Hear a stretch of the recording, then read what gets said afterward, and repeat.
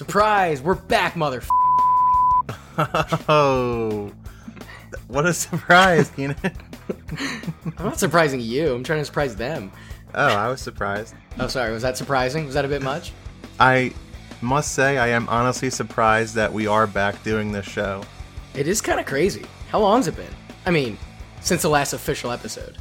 I think it came out in March, so Wow. I guess you could say it was a very nice, refreshing break, right?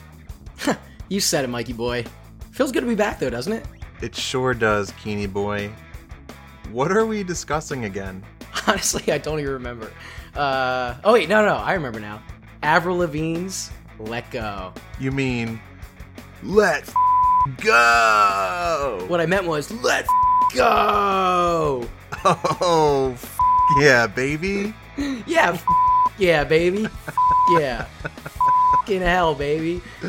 We curse now, Yeah, so you can suck our and lick our. Ew. What do you think, Keenan? Should we? I think after all those vulgarities, I think we're gonna have to stage dive in, baby. Let go.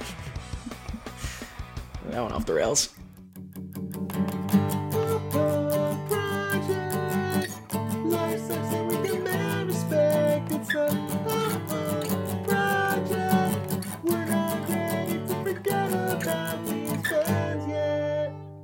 Let Go was the debut studio album by Canadian singer-songwriter Avril Lavigne.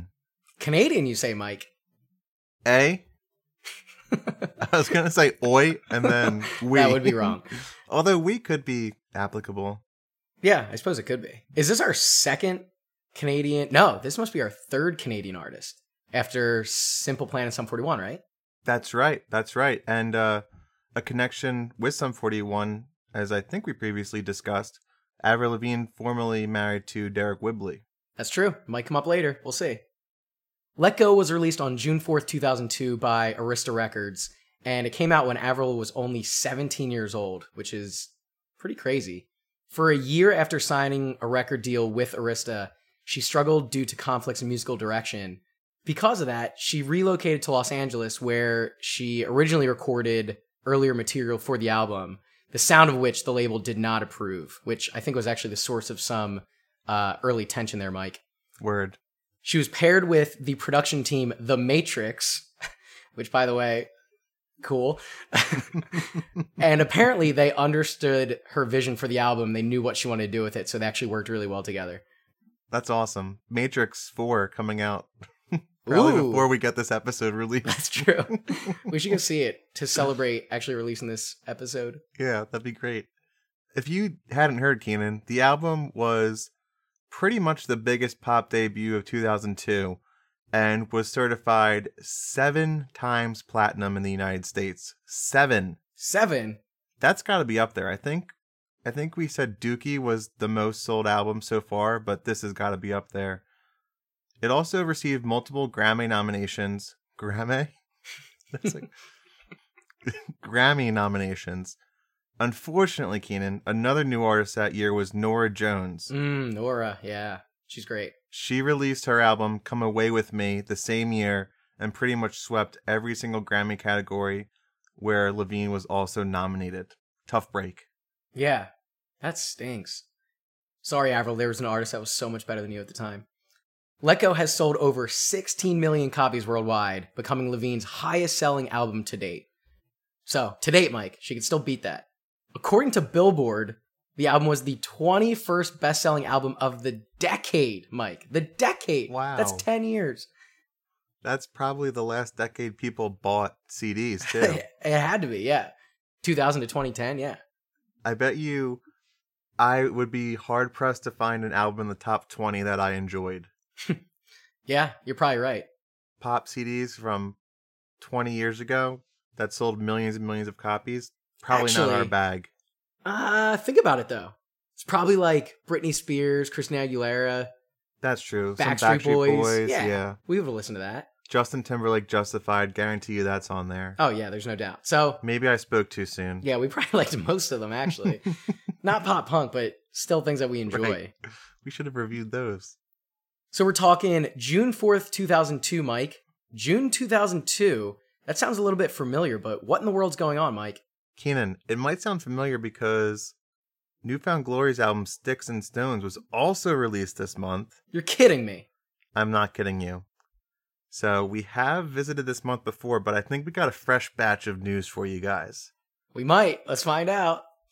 Hopefully nobody's checking. You gotta take 7 months off before you hit them with the repeat facts. Yeah, nobody will know. On June 2nd, crime drama The Wire, starring Idris Elba and Dominic West, debuts on HBO. It also starred Michael K. Williams, who just recently passed, Keenan. Yeah, it's very topical. He passed, as of recording, a couple days ago, but I think when this releases, it'll probably be, I don't know, like last month, something like that. And I don't want to put all this on us, but we actually have had these notes written down for months for this album. We have a nasty way of affecting what happens in the world. Yeah, we've killed a few people. And Michael K. Williams was pretty young, too, so a very, very sad loss for the industry. Yeah, hate to see that. Are you a big Wire fan? I don't know if you can believe this, but I've started it a number of times and have not completed it yet.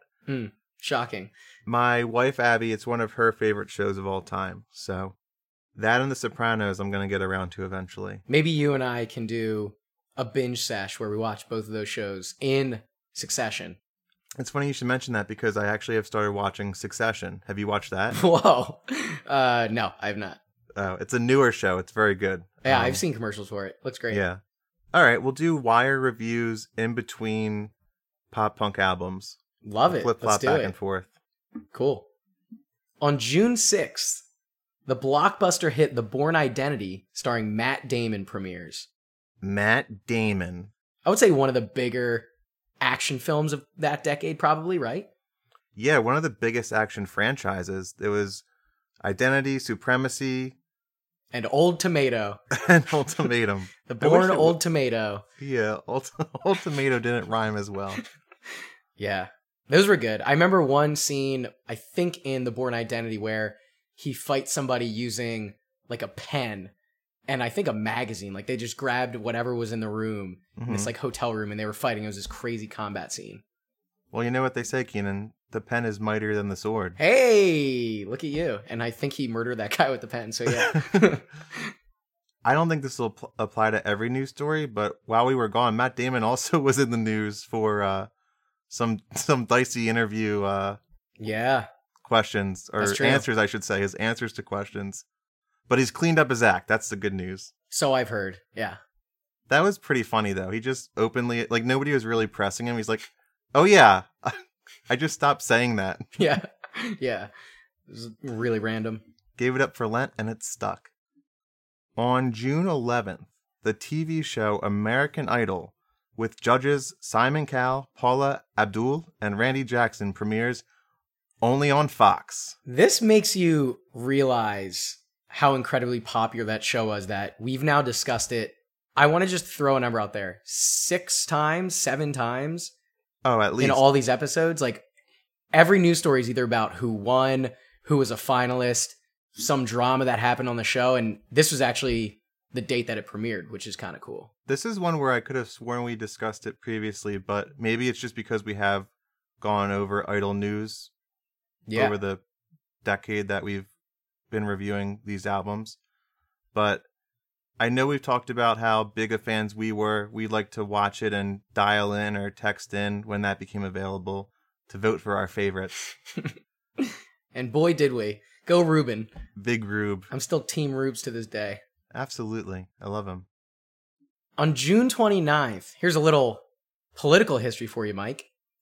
U.S. Vice President Dick Cheney serves as acting president for 2.5 hours while President George W. Bush undergoes a colonoscopy procedure. Pretty crazy, Mike. Yeah, that is... I had no idea this happened, actually. Dude, that's the good old 25th Amendment in action, you know? Presidential succession. I wonder if they announced that after it was already over with. Definitely. Or if it was like a press release the day before. Like, for immediate release, the president is going to have a colonoscopy tomorrow. I think that's one of those things that you keep quiet because if your enemies find out, it could get a little dicey. Yeah. This is the 2.5 hours on the record that Dick Cheney was president, as opposed to the other 7 years, 364 days, and Heyo! 21.5 hours.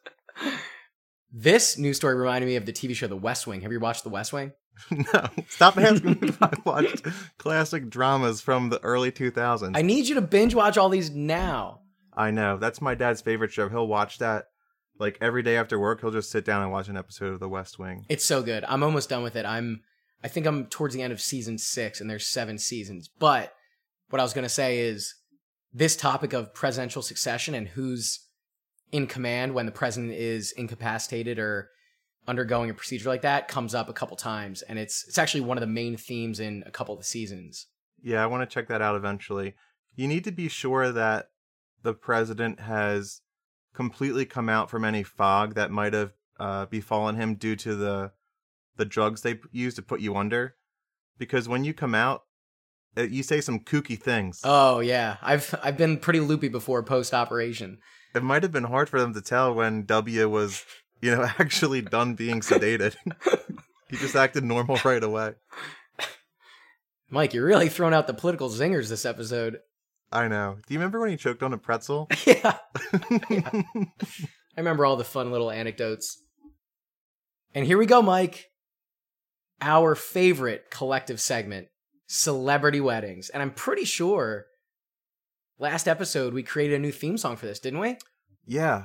Damned if I don't remember it, Keenan. Celebrity weddings, celebrity weddings, celebrity weddings. There it is. I'm happy you remember it after 6 months off. That was perfect. Same. Thank God that one stuck. On June 6th, former Survivor contestant and talk show host Elizabeth Filarski weds former Boston College quarterback Tim Hasselbeck. They are still married, Keenan. There you go. That's a success story. We should probably check to make sure they didn't break up over the past 7 months. That's true. Yeah. Really good point. Also, I love that you said weds former Boston College quarterback. You know he played in the NFL, right? I know. Like, that's his claim to fame, that he played for BC. Take it up with onthisday.com. Don't tell everybody our sources. Everybody forget that. I remember him in the NFL as well, but the main player in this marriage for me was actually Elizabeth Hasselbeck, because she hosted my wife's favorite TV show of all time, The Look for Less. What's The Look for Less? Can I guess, actually? Let me guess.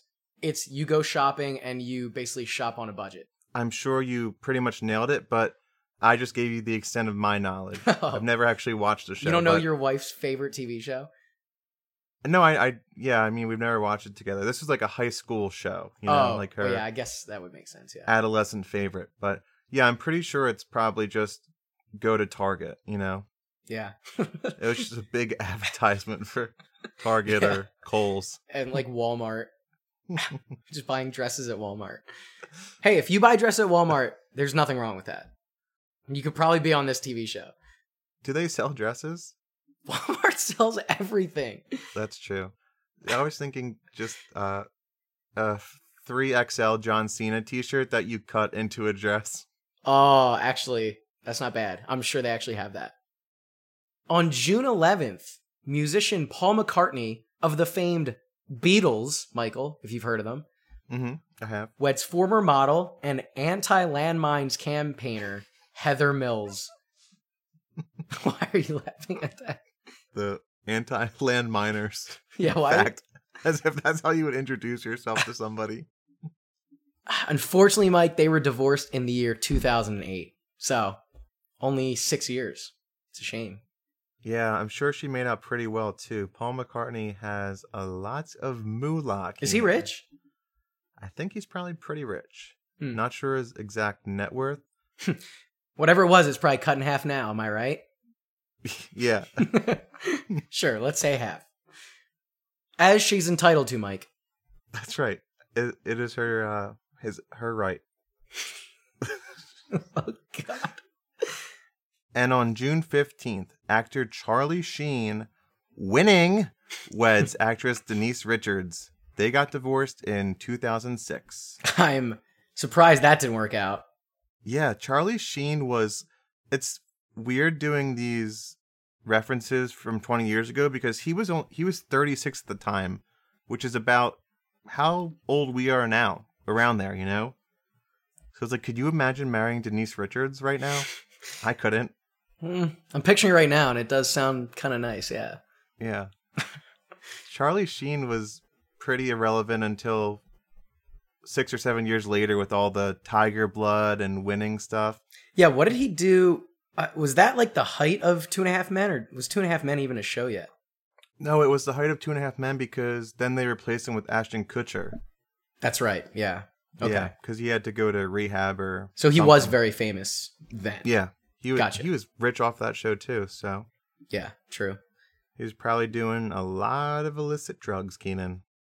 Allegedly. Hey, I'm not one to judge, Mike. We don't judge on this program. If you like illicit drugs, go for it. That's your choice. And our second favorite segment of these episodes, Mike, Celebrity Deaths. Can we make a theme song for that too? I was going to say, we don't have a song for that one. We should do like the Undertaker's theme song. Bum, bum, bum, bum, bum, bum. Yeah.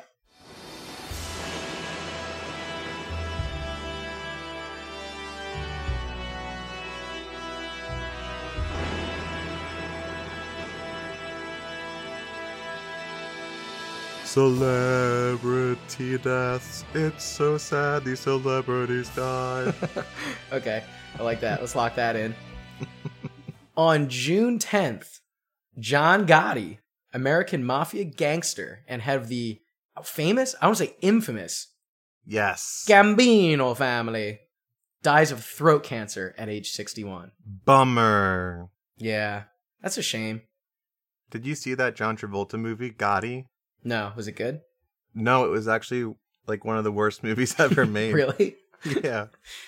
I'm probably going to watch that before The Wire. You should. I'm shocked by that because usually Travolta's on point, you know? Especially lately. Yeah, he still churns out the hits. He does. Yeah, I don't know a ton about John Gotti, so maybe I would need to watch that movie to become more familiarized with him. Or you can just watch the TV show Growing Up Gotti, which is about his daughter and her kids growing up post Gambino family infamy. Ah, interesting. I had heard of that show, didn't associate the two parties. Yeah, I've never seen it, but I feel like that's a show that my mom and sister probably watched. Somebody in my family probably watched it. Once the Osbournes was popular, they made a ton of those shows like C-list celebrities. Yeah. Just filming their house for weeks on end and putting on TV. Just doing dumb celebrity stuff. Yeah, there was one with Gene Simmons for a little bit. Oh, wasn't that like Simmons Family Jewels or something? Yeah, I think so. Or did I just make that up? I don't know. Sounds great. I think that's correct. If not, I should be marketing these TV shows because that sounds good. There was Living Lohan with Lindsay Lohan. House of Carters with Nick and Aaron Carter. Yeah. Pretty much all those shows on E and I think like A&E. Yeah. It was their big genre at the time. Thematically, Mike, I would say that this album was fairly on point for the times. What were some of the main themes? Keenan, some main themes on this album were relationships, just being yourself, and not letting your relationships dictate who you should be. Not letting your friends or lovers judge you for the person that you want to see yourself as. That's pretty interesting because those themes are, I want to say, very quote-unquote Avril themes. And we saw that in the history of this album and when it was produced. She really wanted to just do her own thing musically. Her label was telling her how to write, and I think there was some tension because of that. So I think the themes actually mimic her own writing process in a lot of ways. Most definitely. There was also themes that you could relate to as an adolescent. Things like feeling alone in the world and trying to find your place, not really sure how you fit into society as a whole. Yeah, which is interesting because she was only 17 at the time. So, like, think back to when we were 17. Those are things that we were totally thinking about. Those are things that we were feeling. I mean, that was just a message straight to a 17-year-old. Yeah, it reminded me of aside from the fact that they're both Canadian, what we saw on the Simple Plan album where, they're young and trying to find their place in the world as well. Yeah, very Simple Plan. Having said that, Mike, there were some more mature themes that I noticed when listening to these songs. Like, she talked a lot about like these very serious, complicated, toxic relationships. She talked about leaving home. She talked about missed opportunities and realizing that you've missed opportunities. I think those are things that a 17-year-old not often experiences. So I was listening to that. I was like, wow, a 17-year-old wrote these? That's kind of different. Yeah, absolutely. And to relate it to another artist we discussed, it reminds me of Tyson Ritter with All American Rejects, where there are some really good lines, and then every once in a while you hear something a little cheesy. Yeah. And you're like, well, they were really young at the time. Like, it's still impressive that they were able to compile all these thoughts into some bangers. Yeah, for sure. So I think a lot of these were aimed at kids our age, middle schoolers, preteens, young teenagers. What do you remember about this? What was your experience with the album? My sister Caitlin actually was the one who got this album. I think she had asked for it for Christmas or a birthday. And it was one that I always thought that I shouldn't like because it was quote unquote for girls. Yeah. Girl singer, girl music, that kind of thing. And honestly, I think I've gotten into before. Most of the stuff she listened to was kind of girly music, like boy bands, Britney Spears, Christina Aguilera, things like that. But this was the first CD of hers where when we played it in the car driving places together, I always secretly loved it. It was like a guilty pleasure for me at 12, 13 years old. You're such a bad boy. Yeah. And I came to find out over time that it was okay to like these songs because so many of them became such mega hits and so culturally relevant that yeah. Everybody knew Skater Boy, everybody knew Complicated. It didn't matter if you were a guy or a gal. They were just pieces of the pop culture landscape during this time. It's funny you should mention that, Mike, because I associate this with my sister too. I feel like she probably owned this album as well. I know I didn't. And I wasn't sure actually how many of these songs I would remember because I wasn't super familiar with it. Obviously, I knew the singles and the hits, but when I re-listened to it, I remembered almost every single one. There were like maybe one or two that I wasn't extremely familiar with. So they all came back to me very quickly. So I'm thinking that my sister Chelsea probably did own this album and she probably did play it all the time and I was probably listening to it as well. I found the same thing. I didn't remember or recognize all the titles when I first looked at the track list, but listening to them again, I'm like, I remember this song and I must have heard it a number of times, just never really put the title to it, I guess.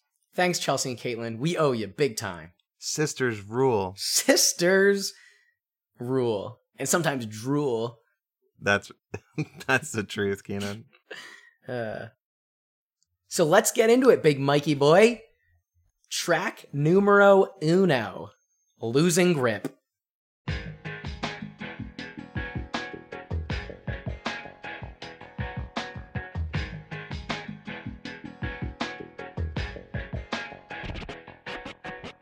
Are you aware of what you make me feel, baby?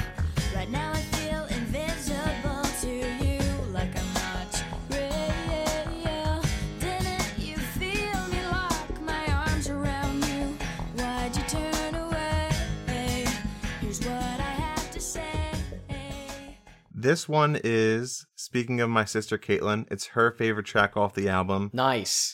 When I asked her for input, she said Avril didn't have to go this hard to start off the CD. Ain't that the truth? She starts it off, and you know that you need to take this chick for real. Yep. Starts off heavy, and really an all-around great album starter, in my opinion. You know what I would say, Mike? This might be a slight departure from your typical upbeat, poppy, fun song to start albums. I think this one comes in aggressively. Mm-hmm. Yeah, that intro, that dun dun dun dun dun dun dun. Like, it sounds like a pump up music that a boxer or a wrestler would play as they're entrance music before a big fight. It could almost become like a hard rock or like a metal song. That's how heavy it comes in. And it carries that through into the chorus, too. It's like a heavier song all the way through. Yeah. I was left to cry there, waiting outside there, grinning with the lost stare. That's when I decided, why should I care? 'Cause you weren't there when I was scared. I was so alone. Yeah, you need to listen. I'm starting to trip, I'm losing my grip, and I'm in this thing alone.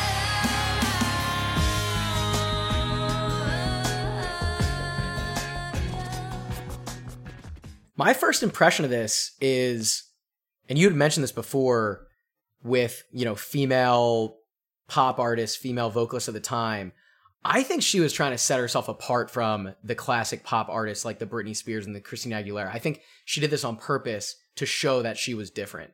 It was also cool because since she was a female vocalist, it sounded very different from the classic male pop punk singers at the time. So she found this very niche space. I was curious to find out that this was the 4th single released from the album. I wonder if, after she had the mega hits that we'll soon discuss, if this was a more passionate song for her, because you do feel like it has that personal edge, like you said, wants to set her apart from other people that were popular at the time. Like, I'm a girl, but I'm hard as hell, and no frills here, baby. Hell yeah, baby.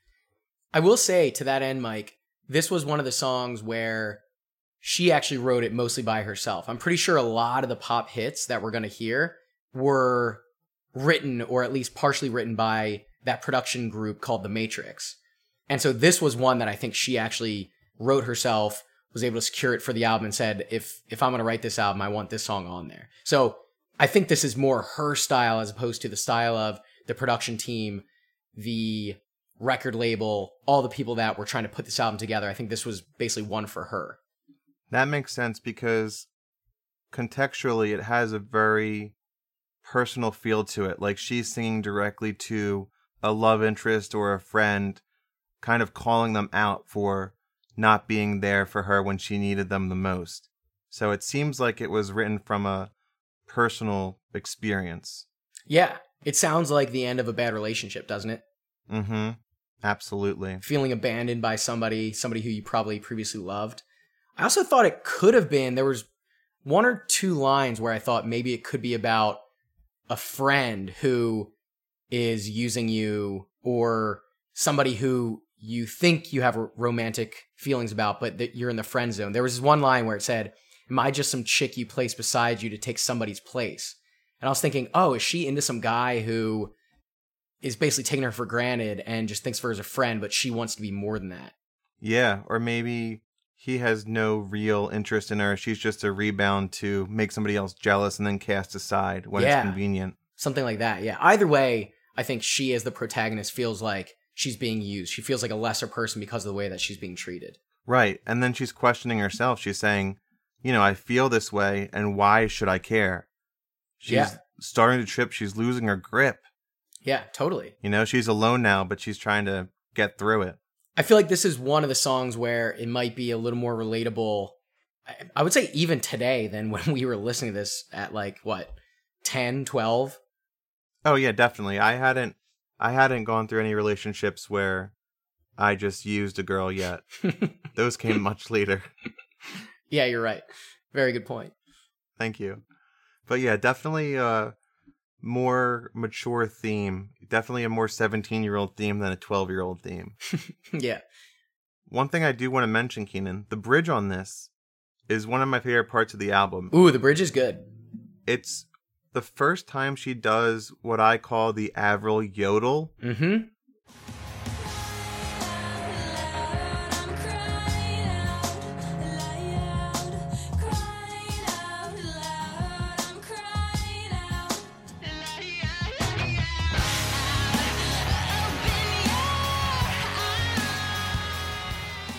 Which is, she says, crying out loud. And it always has reminded me of the Cranberries or Alanis Morissette or one of those Dude. female-driven rock acts of the 90s. I was thinking the same thing. I wrote down that some of the songs of this album sound more like Alanis Morissette.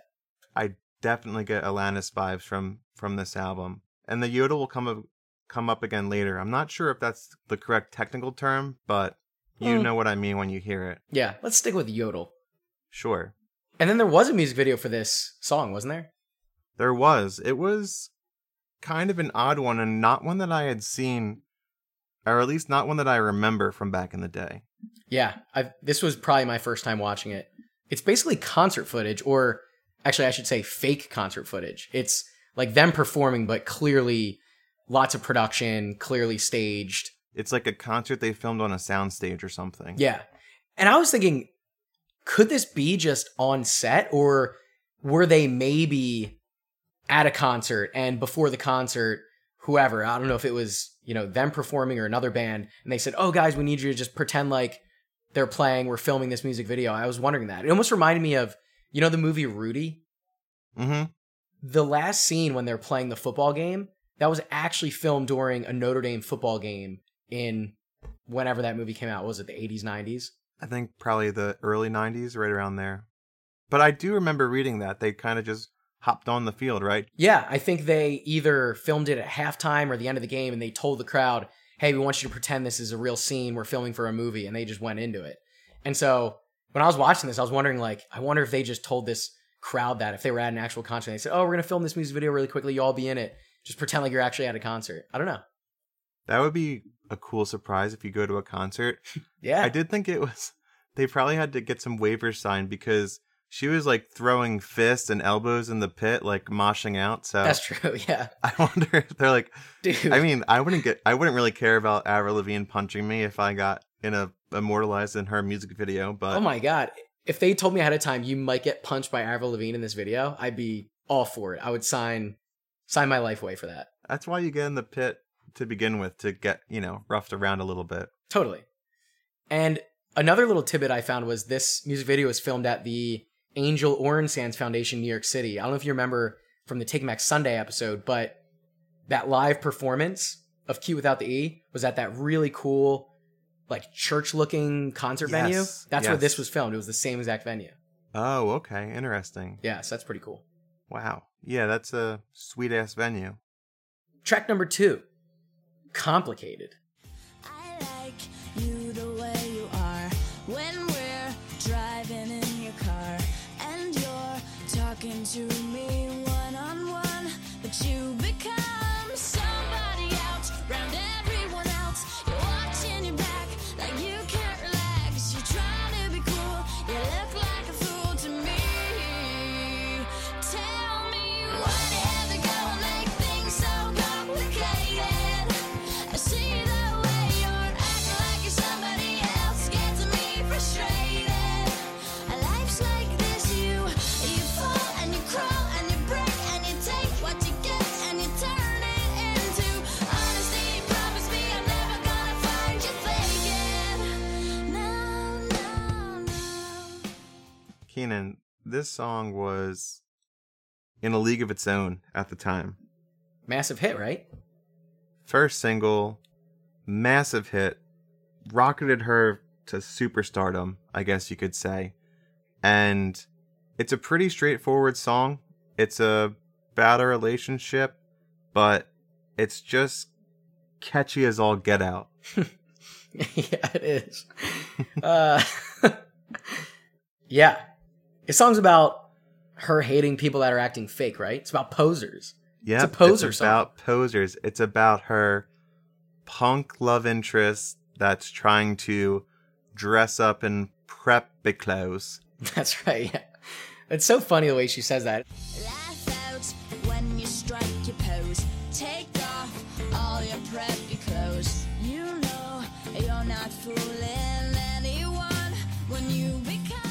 It's also funny thinking about us back in the day. We totally wore polos and went to parties dressed in our little khaki pants. We were those kids. Yeah, I think you're probably right. I gotta say, though, I always followed the look for less. I always got my polos at Target. Oh, yeah. You had to. You kidding They me? were always Murano brand or whatever the Yeah. Target brand was. I think I still buy those to this day. Like $10 and they Yeah. look the same. Highly affordable. Or Izod, that was a big brand. Izod, yeah, that was huge. Yeah. So this song was written by, or at least, again, partially written by The Matrix with Avril Lavigne. And you can kind of tell because it was, a pop hit, and they were trying to help her make pop hits. The record label said, Avril, you can have a couple of these songs, but you need The Matrix to really build up your repertoire and have something that the fans would actually like. That's so bad to say. Because they'll hate all your other music, so... you know what I mean, Mike. Yeah, have a lead single that they can get behind. Because this is her debut, she doesn't have any back catalog for them to trust. It's kind of, they're taking a chance on her and they want to make sure that they have their first single on lock. And I gotta say, I think they made the right call. This worked out pretty well for everybody, I would say. Yeah, totally. I actually did read a quote somewhere that said, although she needed pop songs to break into the industry, Lavigne felt Complicated didn't reflect her and her songwriting skills. Nonetheless, she was grateful for the song as it successfully launched her career. So there you go. I think that's a fair look back from her perspective. Yeah. It's funny because I think this is probably the way that most of us were introduced to Avril, but listening back to this album again, it wasn't really one of my favorites, I guess. Like, it's just immortalized. It's kind of like how when we discussed Fall Out Boy, we both admitted that Dance Dance isn't one of our favorites, but you gotta respect it. Right. I feel sort of the same way. Like, I love this song on principle, but combined with all the others, I think there's, other songs that have reached me more over the years. Do you think maybe you're just a pop punk snob at this point? Is that what you're trying to say? I could be, or maybe I'm just a little upset that, we went to a school called The Prep. Maybe I'm personally offended by it. Hey, there you go. Yeah, that's true. Maybe I'm jealous that Avril is judging me when I strike my pose. Oh, Mike, you're so complicated. I really am. This music video really, I think, is what, obviously combined with the song, but I feel like this music video is what helped Avril break out, because it was the first time that everybody was exposed to the Avril look. Yeah. Which is like the necktie hanging off of her neck and skater clothes and chucks or whatever. Wasn't she wearing I want to say she's wearing like a white wife beater and like baggy pants, right? Yep, exactly. Is she? Okay. Yeah. And then it's just them basically causing chaos in a mall. That was the other cool part about it, was like, we looked at this as middle school kids that would hang out at the mall and cause a little bit of mischief. We're like, oh my God, Avril Lavigne's doing that? That's so cool. I love this music video. It's so good. It's just her and her bandmates making life a living hell for retail workers. Yeah. Which is, a cool thing to do. That was cool back then. That's That's what we all did. There's some great moments from the video. Like, they're in a sporting goods store and she does a double flip and then dunks. Yeah. Yeah. So unrealistic. But... No, I think that was actually her. And then the line I had mentioned before when she says, take off all your preppy clothes. Yeah. Or strike your pose. The bandmates actually come out of a dressing room wearing preppy clothes. Yeah, and she hated it. When that line is sung. Yeah, she hates it. She almost beats them up. She forces them to get changed. And then, of course, Keenan, for good measure, in between the mall scenes, there are skate park themes. Scenes. I don't even know if it's a skate park or if it's just a ramp or something, but they are definitely skateboarding. Oh, yeah, for sure. And I think, aren't they sometimes skating through the mall? I mean, there's a lot of skating. Yeah, well, obviously. As one does. Skating is for life. Skate is life, yeah.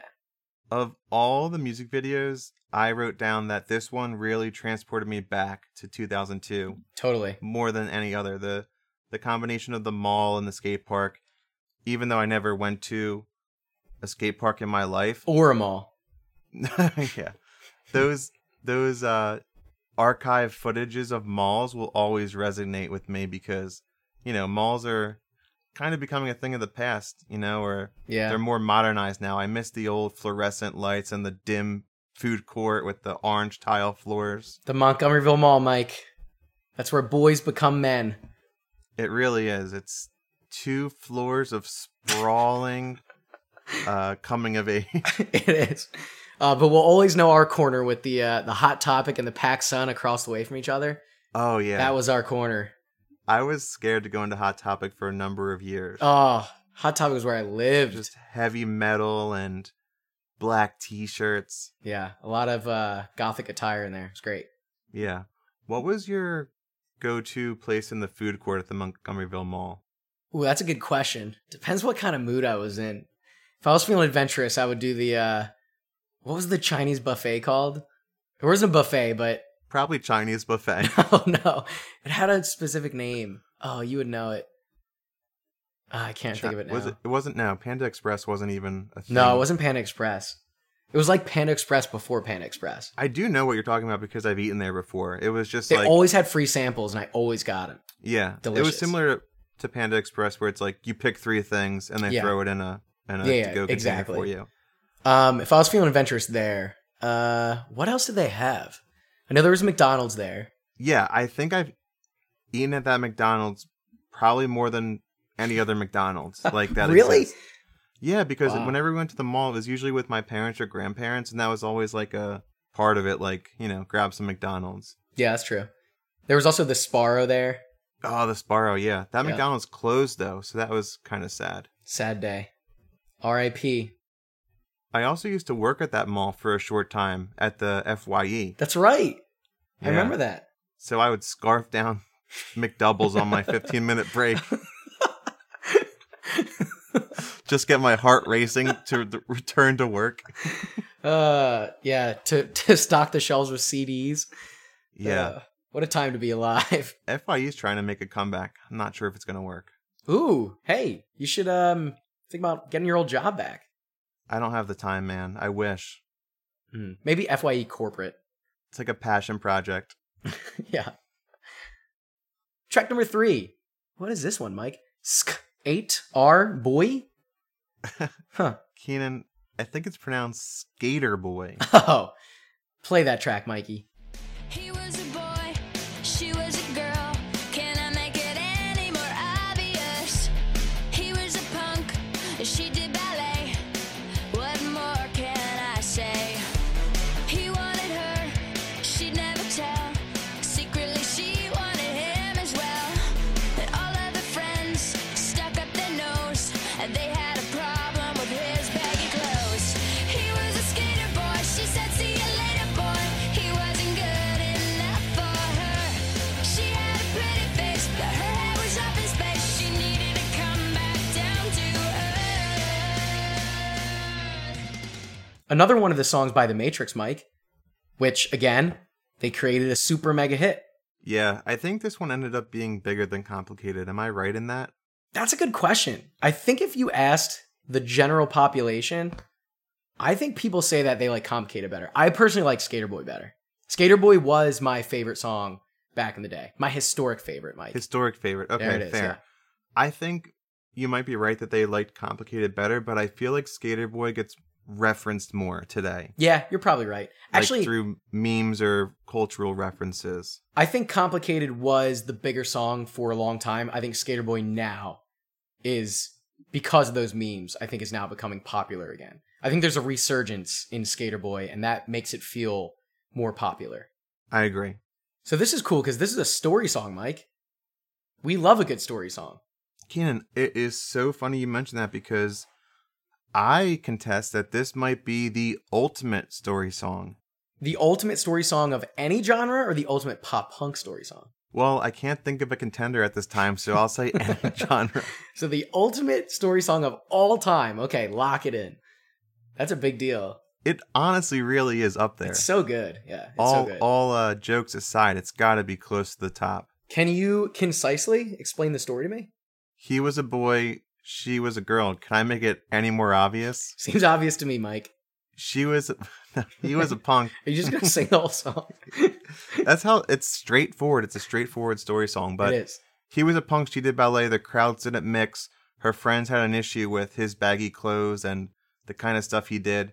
She listened to her friends it didn't work out for her. The guy went on to become a mega super rock star, and years on, he's rocking out MTV, and she's at home alone with a baby.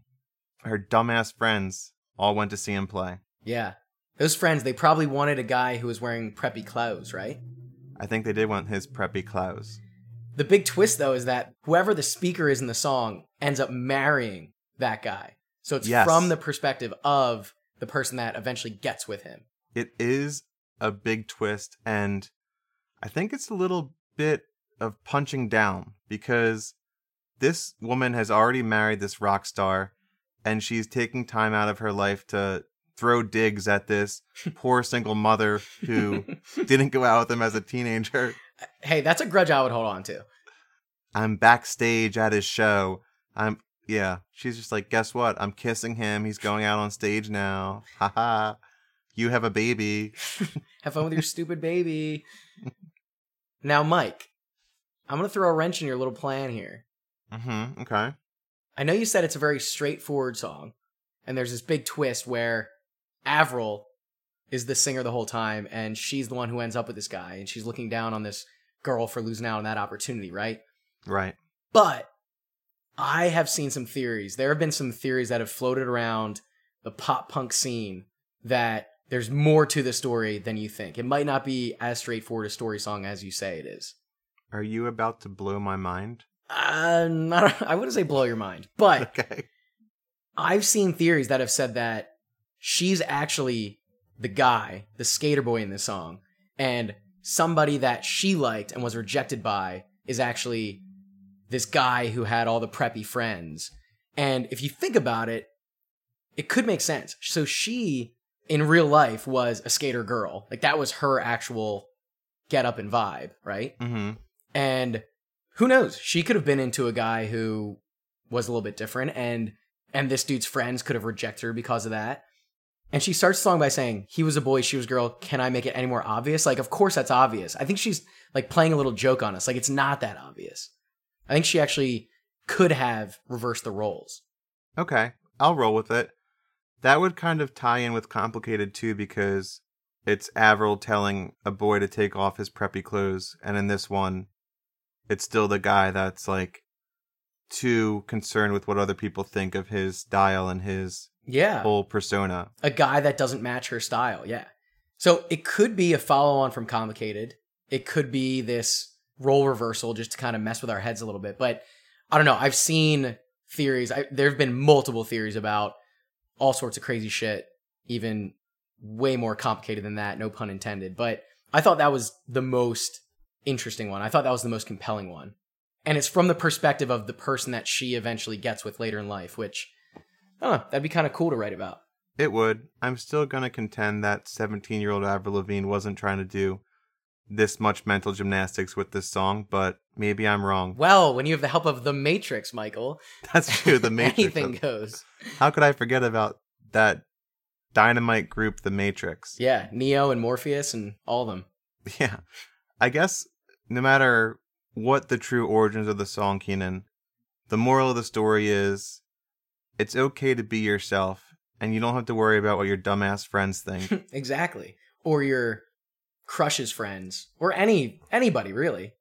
Right. You shouldn't be concerned with how others perceive you, because as soon as your social stature changes, the crowd will follow. Yeah, totally. You don't want to be part of the crowd. Be yourself. Just be you. A couple things, Mike, that I wanted to point out that were interesting about this song. First of all, when they introduce the character of the baby, where does that come from? It's out of nowhere. It's literally out of nowhere. It's adding insult to injury at that point. Yeah. Like, they're using baby as like this sad pawn in this story, like making this person feel and seem like so desperate, so at rock bottom. It's like, right. Should you really be using a baby like that? Feeding the baby, she's all alone. Yeah. Ha ha. Like, oh man, teenage single mom. Jeez. Yeah, that's why I was saying you got the guy or girl or however this shakes out. Yeah. Just be happy with your life that you're going to his show and writing songs with him, you know? Seriously. Should we do a poll? Should we see what the fans think? If Avril is the guy or the girl in the song? Sure. Okay, cool. Let's do a poll. I don't. Fine. You know where I stand. Wow. So you're a traditionalist in this sense. And I'm the conspiracy theorist. Yeah. Cool. Again, maybe I'm wrong. Maybe I am misinterpreting the song. I just think it is what it is. The other thing I want to say, Mike, is this the first time we're seeing boy spelled B-O-I? Off the top of my head, I can't think of a previous entry into the lexicon. The only other one, and I would be interested to see which came first, although I think I might know the answer to this, is Big Boy from Outkast. He might have been the originator, but I think this was probably close. I think Avril at least popularized it. But it's so funny because like B-O-I, boy, that's so overused now. Boy, yeah. Boy. Interesting. So I thought that was kind of cool. Yeah, you see it everywhere now. When we had Jack on, his birth certificate, it said sex, boy, B-O-I. You can thank Avril for that, or maybe Outkast. We don't know. Let's do a poll for that too. Which came first? Big Boy from Outkast or Skater Boy from Avril? That's a poll I can get behind. Cool. How about the music video, Mike? What'd you think? Music video for this was actually pretty freaking cool. Flash mobs before flash mobs, right? Yeah. It's kind of an impromptu concert that I think it was shot in LA, like just in the middle of an intersection, right? At least partially, yeah. Yeah, and she's promoting the show via flyers and posters, and then they show up and they just start rocking out on the roof of their cars. Yeah, right, in that intersection, yeah. It was cool. It was almost like a shout out to the underground punk scene because they're telling each other about this show via these underground methods, and then all of a sudden there's this big mob in the middle of this humongous intersection. So I think it was a shout out to like this underground scene, these underground concerts, all these kids that are typically not out in the open about this type of music and this culture. So I thought that was cool. Yeah, and the concert gets so out of hand that helicopters have to come and disperse the crowd. Yeah. You know how those pop punk flash mobs go, Mike? They always end in a helicopter standoff. Always. She did smash a windshield with her guitar, so yeah, there was property damage involved, Keenan. And so punk rock. That could result in at least a fine, I would think. Oh yeah, if not worse. What I thought was really funny about this video, which stood out to me, was there were so many old school things in it. There were so many old school pieces of technology, like there were old school camcorders. There was an electric organizer. And actually, I think it was like a product placement, but do you remember those like handheld organizers? Yeah, like a Palm Pilot? It was basically like a Palm Pilot, but this one literally said Motorola Time Port on it. And I like had one of those. I think my parents got me, my brother, my sister, like me and my brother got blue ones. My sister got a pink one. It was like the stupidest little tiny handheld thing where you literally could just put stuff in a calendar, and it might have had like a game or two on it, but it looked just like the Motorola Time Port or whatever it was called. I wonder what kind of plans Keenan Clark had to write down back in 2002. Oh, it was 9 p.m. listen to Simple Plan, 10 p.m. cry, 11 p.m. sneak out of the house. There was I had a system back then. Run away with Shane. Yeah, we just run away together. Our Palm Pilots would link up and we would know when to run away. Oh man, to be in that Clark household in the early aughts. What a time. It was something, Mike. Track number 4. I'm With You. There's nothing but the rain, no footsteps on the ground. I'm listening, but there's no sound. Isn't anyone trying to find me? Won't somebody come take me home? It's that damn cold night, and trying to figure out this life. Won't you take me by the hand, take me somewhere new? I don't know who you are, but I'm with you. I'm with you. Who do you think wrote this one, Mike? It was a single, Keenan, so based off of the first 2 singles we discussed, with the 4th single being Avril's, I'm going to guess The Matrix. There you go, Mike. That's the recipe for success there. You found the formula. So singles 1, 2, and 3 were Matrix times Avril songs, and then on the fourth single, they let her, take her own show on the road. Let loose, baby. This is my historical favorite, Keenan. Hey, there you go. I remember really loving this song at the time. It's a slower song. She does say a curse word in it. She says, damn. That was big time back then.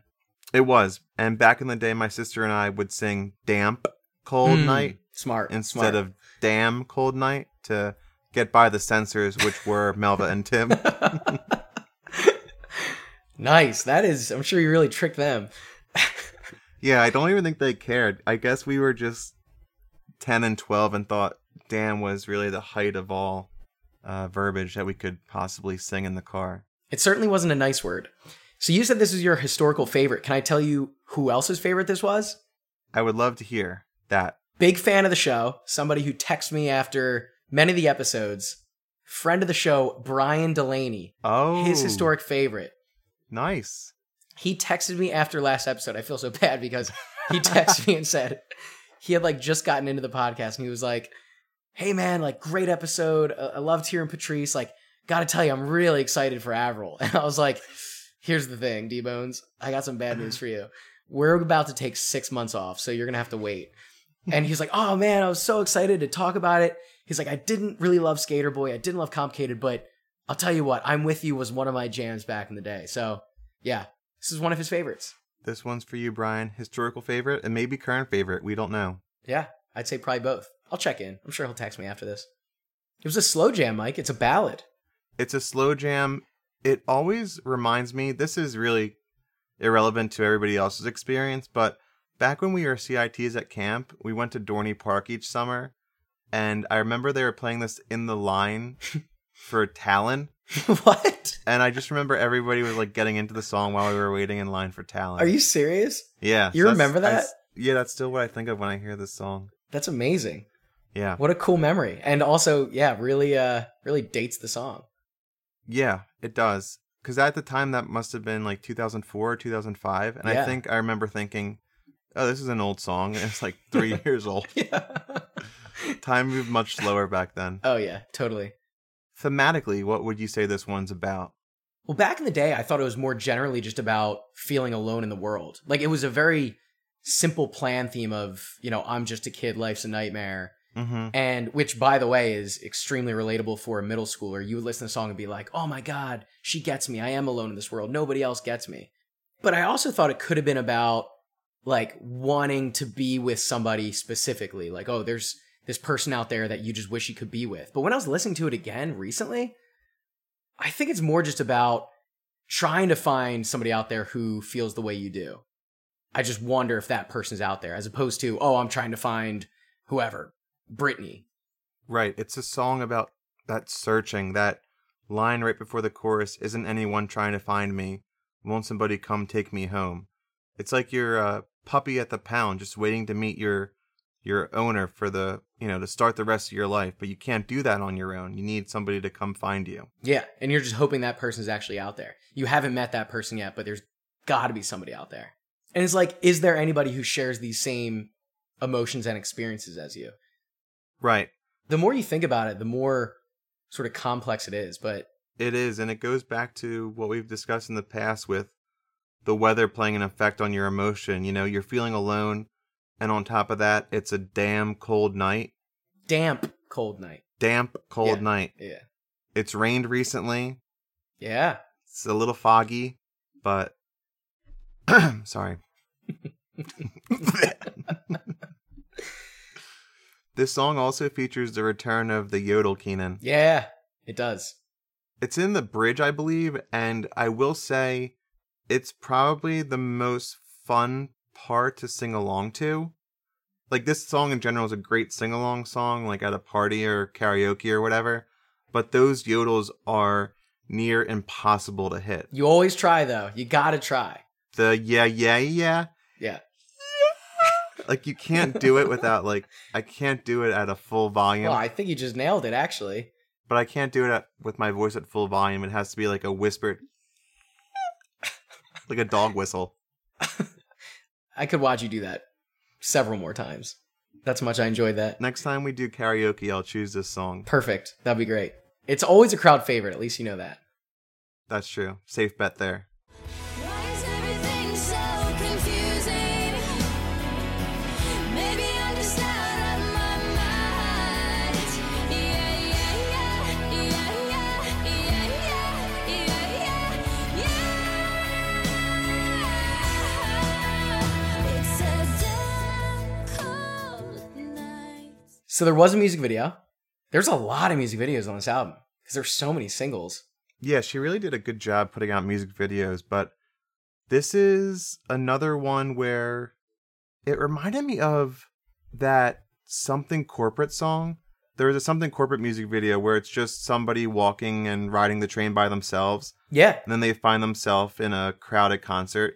However, it's a little bit different. that was Punk Rock Princess. That's right, Punk Rock Princess, which perfect, because right after we discussed that song, Whoa. we compared Avril as being Punk Rock Princess. Yeah, that's crazy.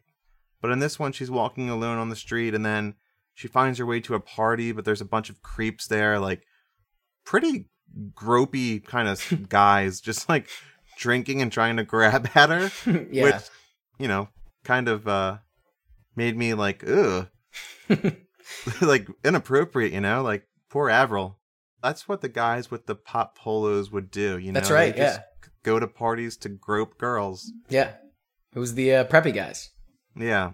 And, you know, that wasn't her scene. She wanted to find something real, not like a physical, like, hookup. She wanted to find her person, you know? Yeah, what I thought was cool about the video, Mike, you had mentioned that she has basically all these antagonists around her, and, you know, she's at this party and she keeps bumping into people. It was kind of cool. Like, she's basically walking against the crowd. Everybody's walking in one direction. She's walking through them in a different direction. And then she's on the street and she's walking alone. And I don't know, I thought it was very reflective of what we knew about her during the writing process, what we knew about her at the time, where she was constantly battling to just get her voice out there, and she wanted to do her own thing, and everybody was trying to work against her, saying, oh, you can't write music like this, you can't write themes like this, you have to do it a specific way. And she was always just going against the grain, going against the crowd. And I thought maybe that was like, oh, she did that on purpose. This was like her saying, this is what I'm dealing with right now in my life. I could see that for sure. I thought it was really cool. Again, very Avril Lavigne. Track number 5, Mobile. Or is it Mobile, Mike? I was thinking maybe mobile. Is that how Canadians said cell phone back in the day? Actually, what I think she's talking about in this song is a mobile. So we have mobile, mobile, and mobile. Did you pick up on that? I did too, yeah. Well, let's play the song and then let's discuss. Yeah, we're getting ahead of ourselves. Everything's changing when I turn around. All out of my control, I'm immobile. Everything's changing when I turn around. All out of my control, I'm immobile.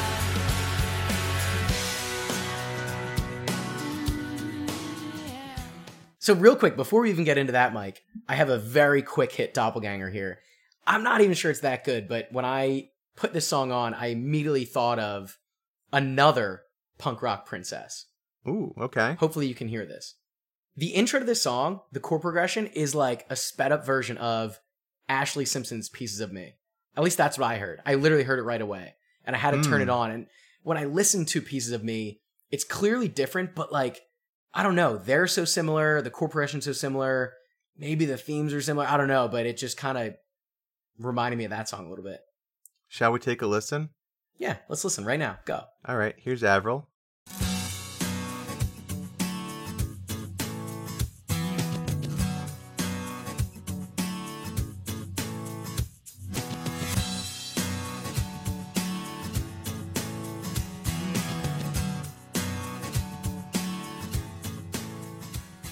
And here's Ashley.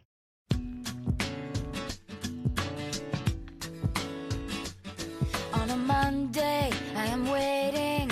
Tuesday, I am fading. And by Wednesday, I can't sleep. I like the way you set up the songs. It was so like subtle. Thank you. It was almost sexy. Thank you. It was subtle and sexy. Keenan, stop. Sorry. This was the 5th single, if you can believe that. Jesus, so many singles. And to get back to your point, like, yes, I think she was referring to a mobile in a baby's room, because there's a line that says, hanging from the ceiling, life's a mobile. Yeah. Spinning round with mixed feelings, crazy and wild. So, like, hanging from the ceiling, like, that's, you hang it above a baby's crib to help them fall asleep at night. So when the song started playing and when I read the title of the song and when I was watching the music video, I just thought it was about cell phones. And like, we called them mobile phones back in the day, right? So I was like, oh, this is about her on the road. It's about cell phones. And then I listened to the chorus and I was like, this is clearly about a mobile. She feels like she's just spinning around.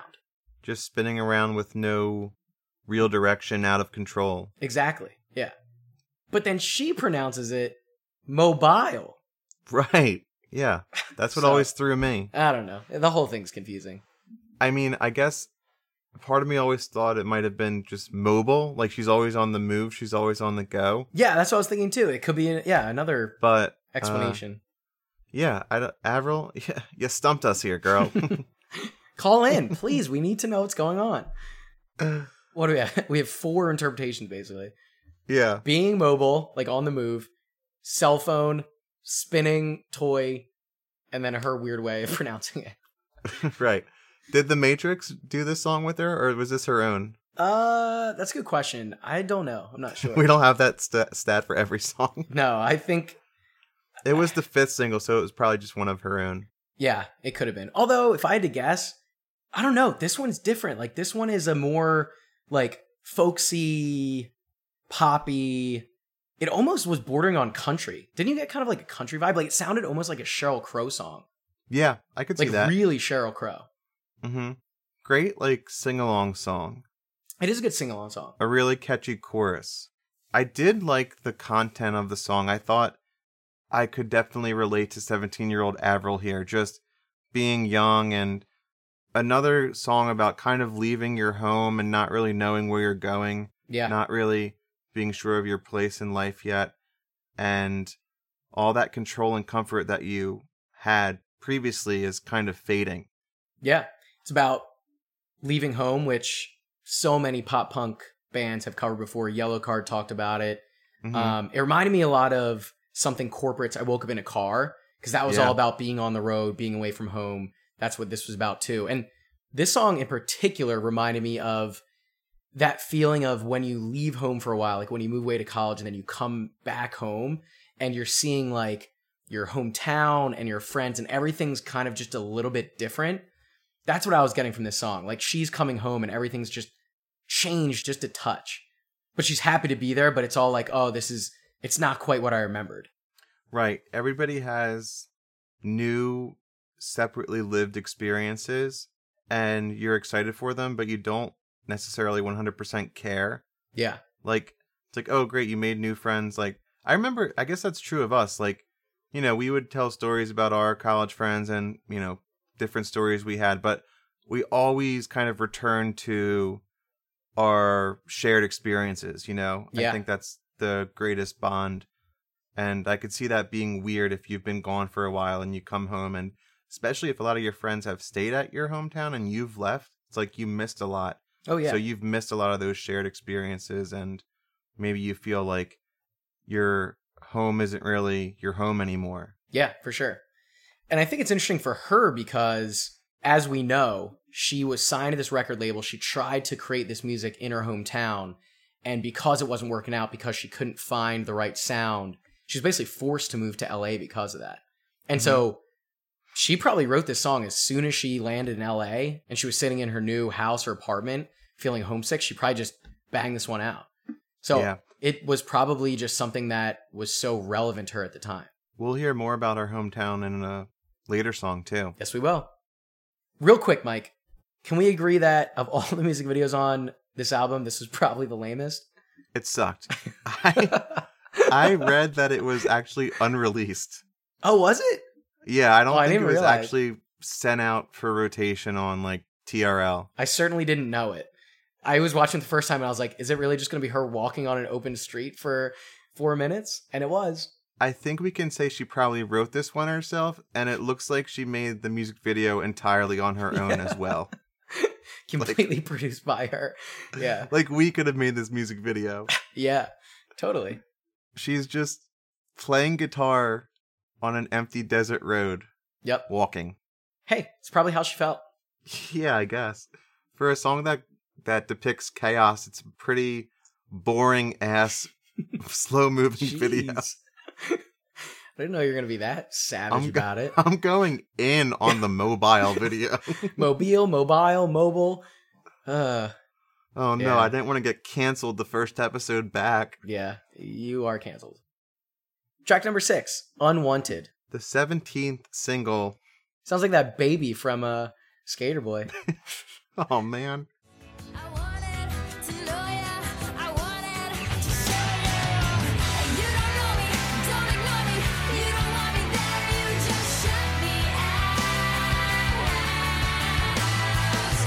You don't know me, don't ignore me. If you had your way, you just shut me out. Make me go away.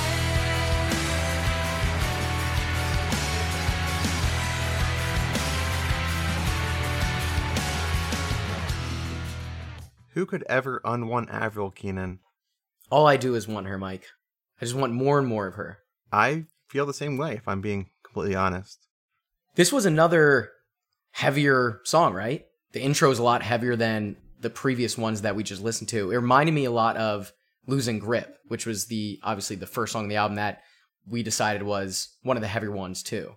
Those two songs, I'm pretty sure actually represented the direction that she wanted to take. I think this song and Losing Grip were the two songs that she wanted 100% to be on this album, and they were totally hers.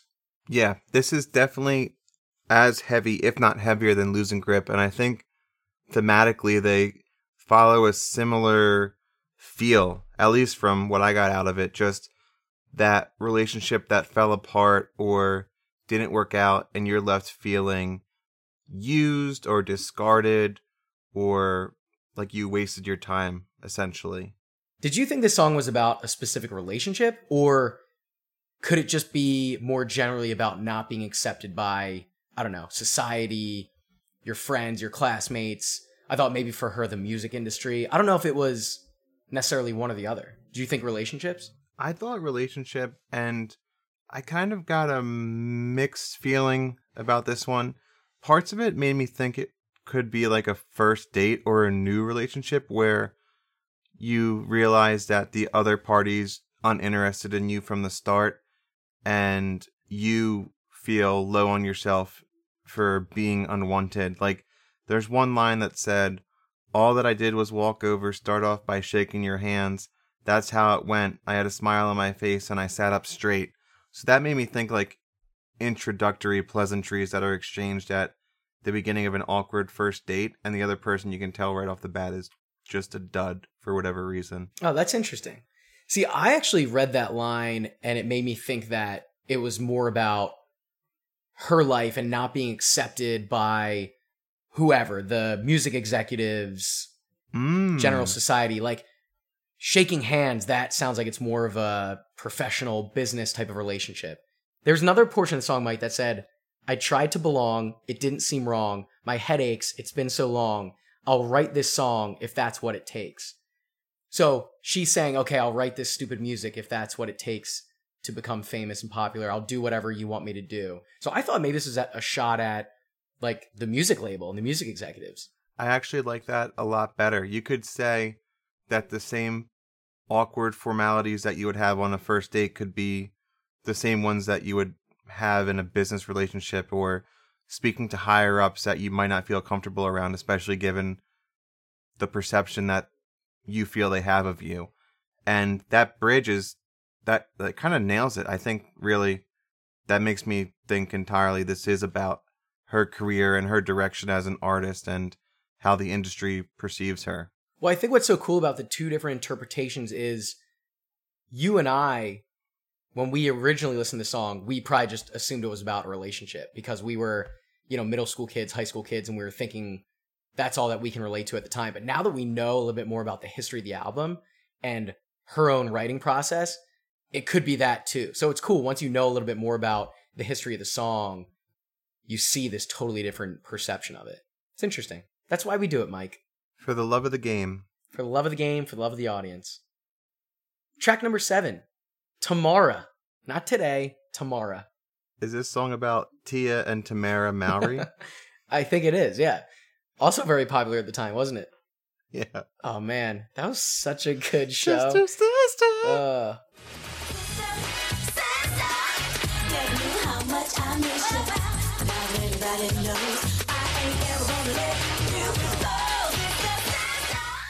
Might watch that tonight. I think it's on Netflix. Is it? Pretty sure, yeah. It was as of like 2 months ago. Okay. I need to start The Wire tonight. All right, I'll start Sister. You start The Wire. Let's see who gets further. Perfect. I try to believe you. Not today, today, today, today, today.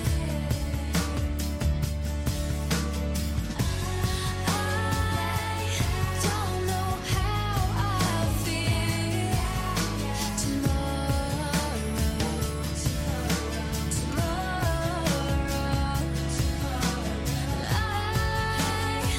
I don't know what to say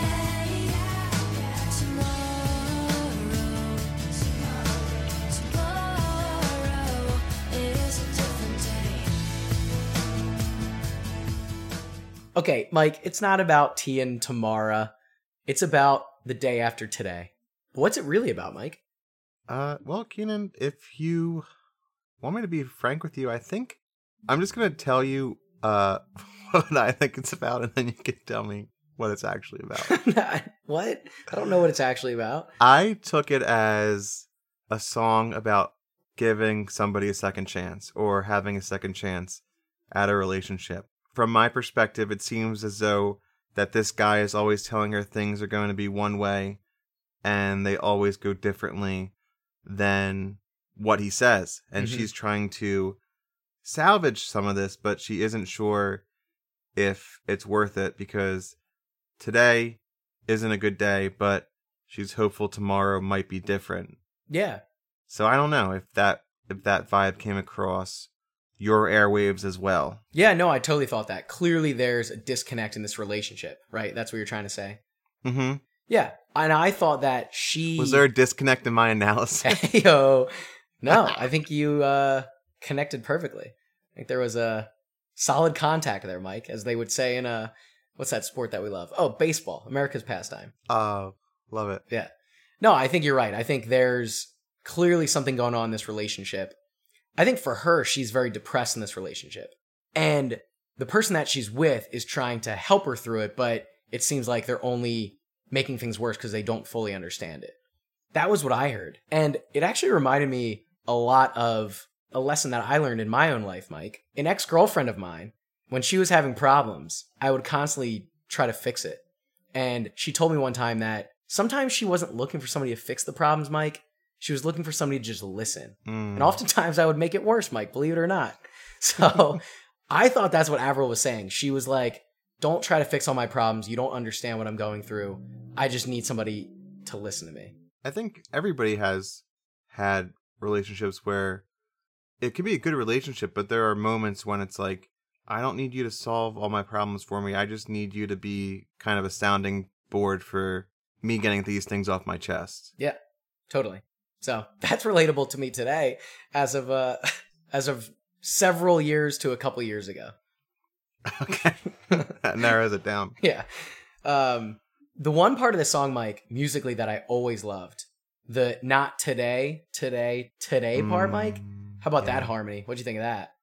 It's beautiful. And that it's beautiful. Yeah, it is beautiful, isn't it? Yeah, the end of this song is really nice. Like that part of the verse and the final thought that tomorrow it may change.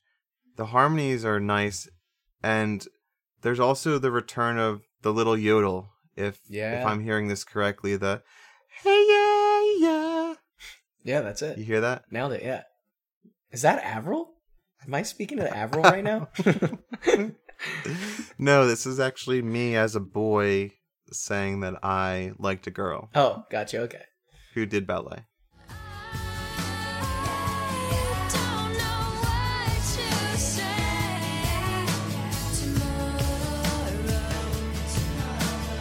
Tomorrow is a different day. Hey yeah, and I know I'm not ready. Hey yeah, maybe tomorrow. Hey yeah, I'm not ready. Hey yeah, maybe tomorrow. Final little tidbit, Mike. This was featured in an episode of Smallville. And I think Oh my god. a lot of Keenan. pop punk songs have been featured in the TV show Smallville. We talked about Tom Welling getting married and divorced. Yep. It we might have have. been our last episode. Every episode feels like it was our last episode. We also talked about him being the doppelganger for Tyson Ritter from All American Rejects. Right, but I remember in the celebrity weddings portion, we said something about Tom Welling, and we'll talk about him again in 5 episodes, and I'm pretty sure it's Yeah. been like 1 episode. I think it's one, yeah. I think we literally just talked about him, yeah. Yeah, Smallville comes up a lot. He comes up a lot. I actually think, weirdly, I think the All American Rejects were in an episode of Smallville. Did we talk about that yet? I'm almost positive they performed, like, in the show at, like, a prom or something. I swear. Interesting. I'll look it up later, but We'll look into that. we But will. even if they weren't, this song definitely was. Yes, it was. Honestly, it's a pretty song. It's a nice pacer on this album, I think, because Unwanted's heavy, and we're going to find out the next song is a pretty upbeat track as well. So I think it's a nice pace about halfway through the album. And Mike, I think you're talking about track 8, Anything But Ordinary. I most certainly am. So knock me off my feet. Come on now, give it to me. Anything to make me feel alive. Is it enough to love? Is it enough to breathe? Somebody rip my heart out and leave me here to bleed. Is it enough to die? Somebody save my life. I'd rather be anything but ordinary, please. I'd rather be anything but ordinary, please. This song's really good, and I'll just throw it out there, Mike. I know I mentioned that Skater Boy was my historical favorite, because I guess we're just doing that now. But this song, I actually had to listen to like 3 or 4 times before I moved on to the next one, because I loved it so much. This is my current favorite, Mike. Current. Today's favorite. Keenan, this hasn't happened often. Are you about to say what I think you're going to say? I think I am. I can't remember the first time it happened. Was it? I think it was Relient K. I think it was Relient K, yeah.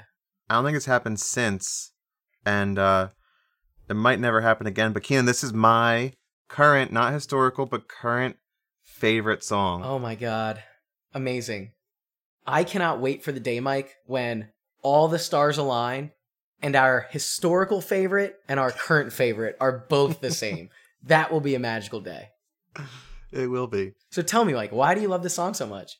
Well, kind of similar to what you had mentioned. I had to listen to it over and over again. It is the catchiest song on the album, in my opinion. I have no idea how, with all the singles that were put out from this album, how this wasn't one of them, because Yeah. I could see this being a very radio-friendly single played constantly. It's like an earworm that gets stuck in your head, and it was one of those songs where it's like we talked about with our sisters listening to it when we were younger. I don't remember if I had heard it a bunch growing up or if it just felt like a familiar song because of just how immediately addictive it was. Yeah. Hearing it again, it was, I can't say enough good things about it. Like, Yeah. I've added it to some personal playlists since we first started listening to this, and it's like, it's a good ass song. No cap. I think what makes it so good is musically it's great. It's super catchy. Feel good song. but also the theme is good. I think I was like reading the lyrics as I was listening to the music, and it just kind of blew me away. The two themes that I picked up on were, the first one was, again, very Avril, being yourself, being unique, not conforming to what the people around you want you to be. And two was essentially just living life to the fullest. I think those were the two that stood out in this song. Just wanting to enjoy life and just wanting to have a good ass time. Yeah. Have fun, baby. Sometimes just being alive and enjoying the little things is enough. Like, it, you know, you don't have to overcomplicate things. It's like, it's a feel good song for me, I think. It's an encouraging song. For sure. When we're at our darkest, lowest moments, Mike, this song will pick us back up. I also want to introduce another one of our favorite segments, Mike, Cooking It Up with Susie Cook. Oh, Susie. Our vocab lesson. Do you want to you should try to do a theme song for this too, Mike. Let's hear it. What do you got? Should it be like a cooking song, like a dun dun dun dun dun dun dun dun dun dun dun.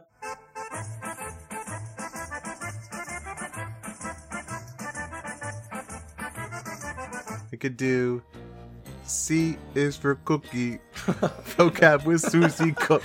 That's pretty good. I have to dig up that Cookie Monster song now, I guess. I think it's in the bridge when she just starts listing off big words. My God. I think because she, as a 17-year-old, she probably thought they were just cool sounding words, but yes. Yeah. Here are the lines. That this world is a beautiful, accident, turbulent, succulent, opulent, permanent. Mm-hmm. Like, I don't know. Does that make sense? Am I missing something? Or were those just words that kind of sounded similar? I don't think succulents were as trendy as they are nowadays. Yeah, I don't think so. Let down your defenses, use no common sense. If you look, you will see that this world is a beautiful accident, turbulent, succulent, opulent, permanent. No way, I wanna taste it, don't wanna waste it away.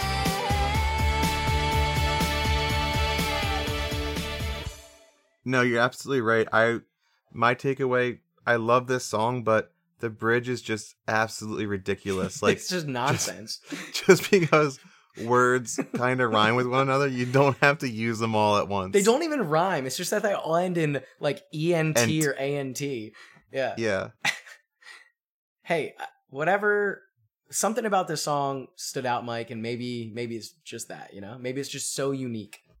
So, are you going to define all those words for us, or are we just going to let Susie do that? Oh, wait, I forgot. No, we'll just have her, she'll do a follow-up and she'll define them all. I don't know. You think I know what opulent means? Come on. I'll be honest. I was going to say, I know what most of them mean, but I don't really know what opulent means. Okay, I think I actually do know it. Opulent, I'm pretty sure just means like rich.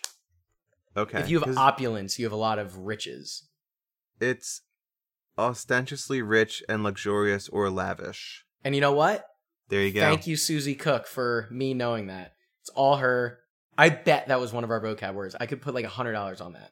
I would take that bet. Thank you, Susie. Love you. Thanks, Sue. Sue. Thanks, Miss C. Track number 9, Things I'll Never Say. Mike, what are some things you'll never say?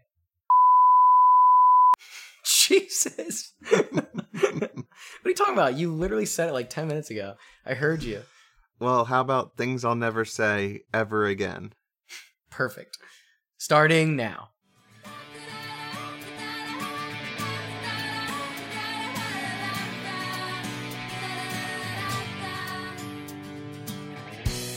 I'm tugging at my hair, I'm pulling at my clothes, I'm trying to keep my cool, I know it shows. I'm staring at my feet, my cheeks are turning red, I'm searching for the words inside my head. I'm feeling nervous, trying to be so perfect, 'cause I know you're worth it, yeah. So the intro of the song, Mike, did we hear more Alanis Morissette's yodeling or what? Should she do it again? Pootie Tang has done it again. I think she has. I think she's done it again, Keenan. She loves it. She can't get enough of it, but it works. Da da da da. The intro is da da da da da da da da da da da da. Yeah, yodeling, Mike. That's what I hear every morning when Jack wakes up. Da da da da da. Bitch, get in here. Get me out of this crib. Yeah, it's is that just a Canadian thing? What, the yodeling? Yeah. I guess it must be, yeah. You know what I think of when I think of yodeling? The taste cake things, the pastries, the yodels. You would think because I'm a fat ass, but no. I think of Mr. Bones, the principal from Doug. Oh, because he yodels, that's right. Yeah, I think his name was Mr. Bones. In like the German or Austrian outfit. Yeah, the whole Lederhosen. Lederhosen, yeah. That's right, I forgot about that. Good memory. So I don't know, is yodeling a Canadian thing? I don't know. The theme song of Doug also has a lot of nice, I wouldn't call it yodeling, but it's got a lot of good like doot-to-doos, you know? Great harmonies. Great harmonies. Let's listen to it real quick.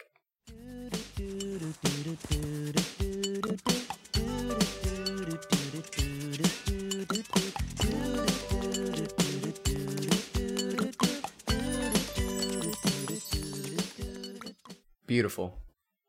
So is this song, I don't know, I think it's about young love and trying to find the courage to tell somebody that you like them or you love them, right? It's about like building up the confidence to do that. Yeah, it's that nervousness that onsets when you're first crushing on somebody. We see tugging at my hair, pulling at my clothes, trying to keep my cool. So it's like cheeks burning, turning red, searching for words inside my head. Like, it's a cute little ditty. It does a pretty good job of relating those nervous emotions that you feel as an adolescent, feeling your heartstrings pulled for the first time. Totally. Mike, when was the first time you said I love you to someone that's not your family? These stories always are lame as fuck because it was probably just Abby. Do you remember though? Yeah, I actually do. Do you want to hear the story? Yeah, let's go. That's why I asked. It was a sleepover at Monica Gennardi's house. Shout out Monica. Shout out Mosers. Yeah, it was probably over spring break because we officially started dating in February. So probably sometime, 1 or 2 months later. Well, spring break, very romantic time, so. It was a very romantic time. We were on the floor of the workout room. Extremely romantic. Yeah, the workout room. Oh, yeah. Some great memes in that room, just hanging out. But I have pictures of us in that room. Yep, us and Dave. We're like tagged in pictures in that room on Facebook, yeah. Yeah, we're just lifting each other up. Yeah, that was a good night. We'll try to find one of those for the Instagram post. Yep. But yeah, I remember, it was a fun night with all of our friends. I woke up the next morning and I just rolled over and I'm like, I don't remember exactly. I think I just said, I love you. And then, but she didn't say it back. Ooh, and it was like, that is soul crushing. Here's the thing that is frustrating. She said it like 2 days later. Oh. I'm like, why couldn't you have just said it right after I said it? She needed 2 whole days to think about it. That's not a great sign. People put a lot of emphasis on saying that, but it's like, it's okay to lie. For sure, yeah. Like, who gives a shit? Like, yeah, it was like not a big deal. Either she thought it was like a pretty good thing we had going on, or she was like if you're trending towards loving somebody, I would just say it, honestly. Yeah, you might as well just bang it out. If someone says it to you, just cut them a break and say it back. Yeah, it was always just funny to me because I know she had, after I said it, she put some thought into it, and like a day or two later, she's like, hey, I just wanted to say that I love you too. I'm like, great, glad you, You should have been like, too late. Yeah, too late, bitch. Yeah, that's what you should have said to your future wife. That's a nice story, Mike. Yeah, I didn't throw it around too often because no girls really liked me. But what about you? Who did you say I love you to first? Haven't said it yet, Mike. Really? Yeah.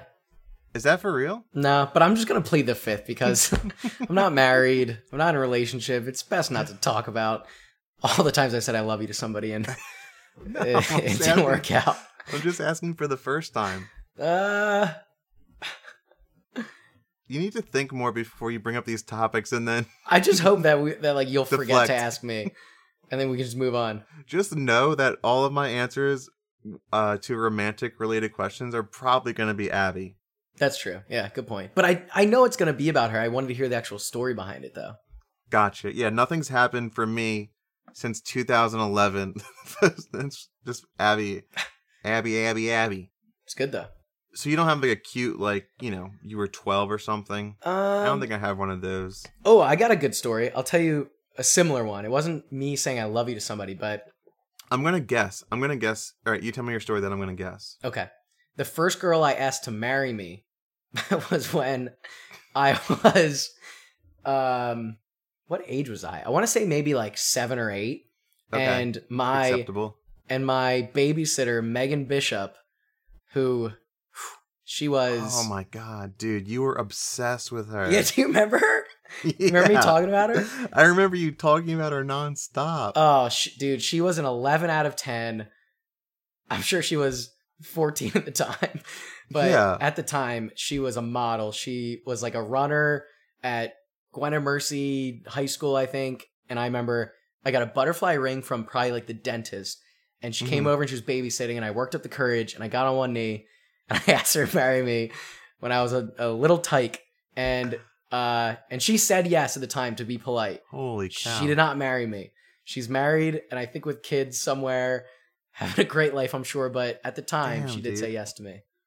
So that was a big deal. Megan, if you're listening, I know this podcast has an extensive reach. Shout out Megan Bishop. We know you're out there somewhere. Wow, yeah, that's a name.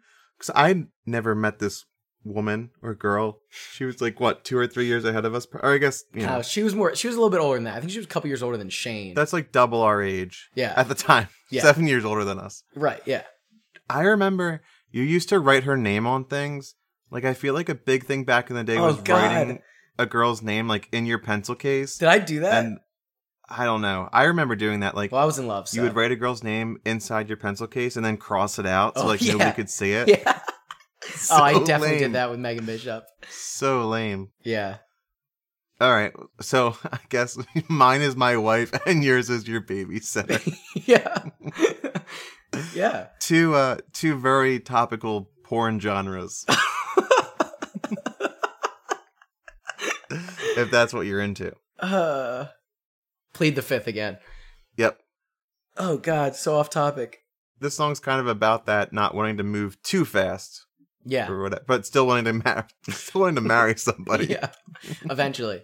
The final thing I want to say about the song, Mike, is, and it's weird talking about because Avril Lavigne was 17 when this came out. She could have been even younger writing it. But did you pick up on a pretty juicy double entendre during the chorus? We'll play it, but the lines, Mike, it's really about how she sings it. The lines are, if I could say what I want to say, I'd say I want to blow you, pause, away. Did you pick up on that? I did. And then the next line, or I don't know if it's the next line, but one of the lines after that, I want to see you go down, kind of a weird pause, and then she mumbles, on one knee. You can construe it for something else. We'll let you listen and judge for yourself.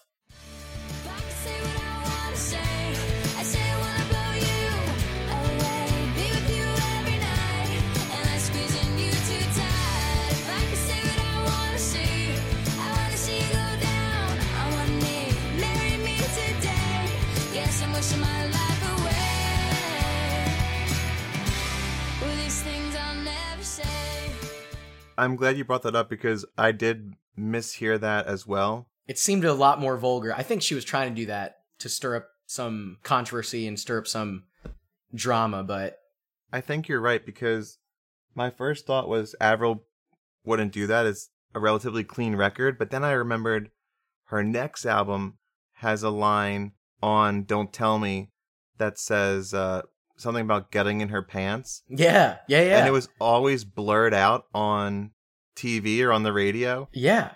And I don't know why they blurred it out because it just made me look up what she said. And, yeah, we had to know. Not really understand it, but like know that it was bad then. Yeah. So it's like something I wouldn't even know was bad, I then realized was like a way of saying something naughty. Yeah. So, I don't know. I think Avril's guilty on this one. I'm glad you brought it up. Yep.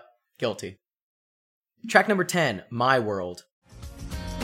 Where do I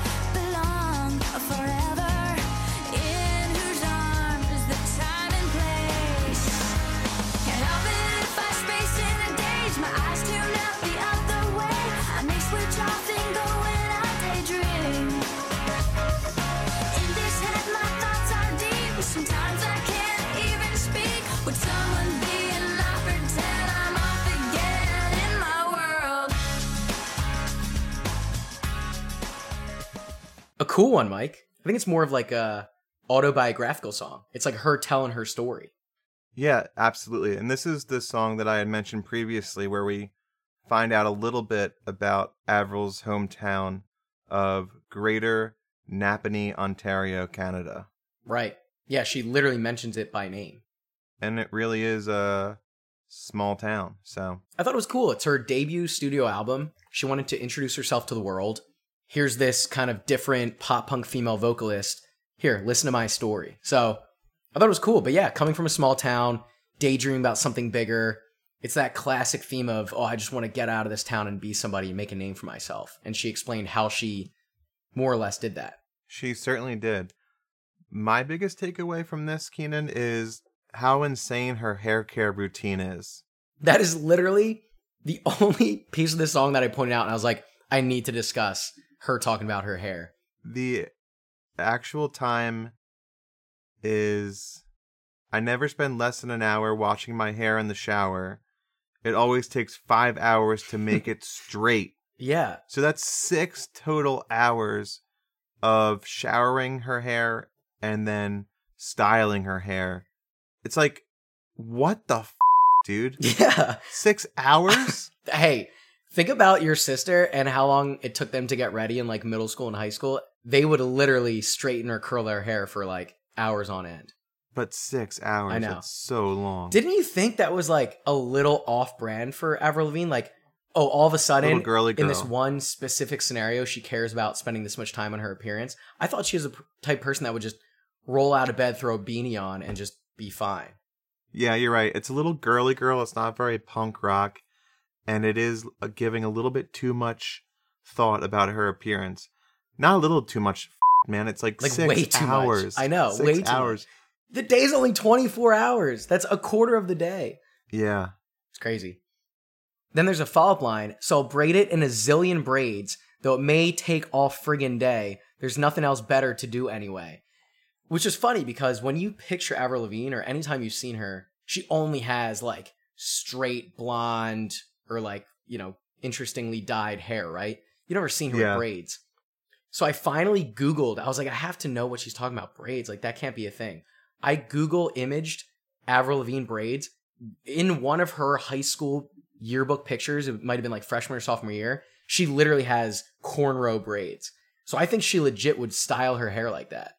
Is that cultural appropriation? It might have been. That's crazy. Wow. Yeah. All right. That's an Instagram photo Do there. you see it? Yeah, it's black and white, right? Yeah. Wow. Isn't that crazy? Well, she did say a zillion braids, which is probably an exaggeration. So maybe the 6 hours is an exaggeration too. Could be. What I always thought was, I didn't think literal braids. Do you remember in school how girls would always like play with their hair and pull out their split ends? Yeah, I guess so. You don't remember that? I mean, kind of, yeah. I remember girls just like when she said there's nothing else better to do anyway, I just thought like girls at the end of the day at school and then like elementary school would just pull out their split ends. And I didn't know what they were talking about. Is that considered braiding? No, that's just what I thought of. Oh, okay. Gotcha. Yeah, girls are weird, Mike. Because I feel like a girl could have a zillion split ends, but wouldn't make a zillion braids. I don't know, man. This podcast is really just about how much we don't understand women. Yeah, we still don't understand 17-year-old women. Yes. Well, girls. Let's be clear. 17-year-old girls. Yeah, that's probably a good thing, though. We aged past that demo. But yeah, I mean, it's a good song, but that's really all I came away with. Track number 11, Nobody's Fool. Fall back, take a look at me and you'll see I'm for real. I feel what only I can feel, and if that don't appeal to you, let me know and I'll go, cause I flow better when my colors show, and that's the way it has to be, honestly, cause creativity could never bloom in my room. I throw it all away before I lie, so don't call me with the compromise. Hang up the phone, I got a backbone stronger than yours.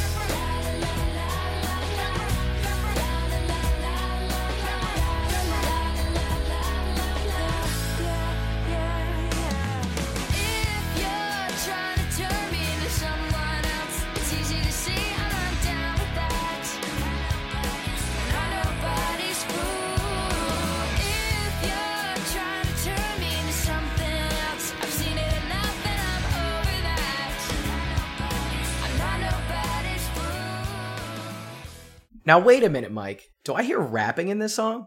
Yeah, Avril spits it, Keenan. She really does. Reminded me a lot of Sum 41, because Sum 41 had a tendency to have one or two songs on their albums where they would have like multiple rap verses. Like Fat Lip is the best example of that. Like that song is mostly rap. That must be like a Canadian pop punk thing. It could be, and if I'm being real with you, I don't hate it. I gotta be honest, it didn't really land with me. Really? My initial response is I want to make fun of it, but like I kind of dig it. Like I get a kick out of it. What I'll say is I like that she did it because it is just more of a unique thing that she would do, but I don't know. I kind of like her just singing better. Oh yeah, I definitely like her singing better, but I will say it makes it easier to distinguish this track from the rest of them. Like when I was listening to it all the way through, I'm like, okay, when's the rapping one? Yeah, that's true. Like I couldn't remember the title, but I knew it was a rapping one. Here it is, Nobody's Fool. And is this just another song about her trying to be herself? I think if so, that's reflective of, oh, I'm just myself. Like if I want to pick a random song and start rapping, I'm going to. Yeah, she's nobody's fool. She's kind of her own person, and it's her learning from her past mistakes, which I thought was a little interesting. There's a reference to her when she was 14. She says, I might have fallen for that when I was 14 and a little more green, but it's amazing what a couple of years can mean. And I was just laughing like, oh, she's learned so much in 3 years. Yeah. She's 17 now. I heard that, and it was just a reminder of how young she is writing this album. Like, how funny you can look back on 14 thinking... You knew anything. Yeah, exactly. But or like even that you've corrected your course over the difference of 14 and 17 is kind of insane. It's, yeah, not a crazy age gap at all. I listen to this song, again, as maybe another shot at the people around her, like these adults trying to tell her what to do. Like, I thought it could be aimed at the music industry and these executives. There's a lot of mentions of her style, her creativity, her wanting to be genuine.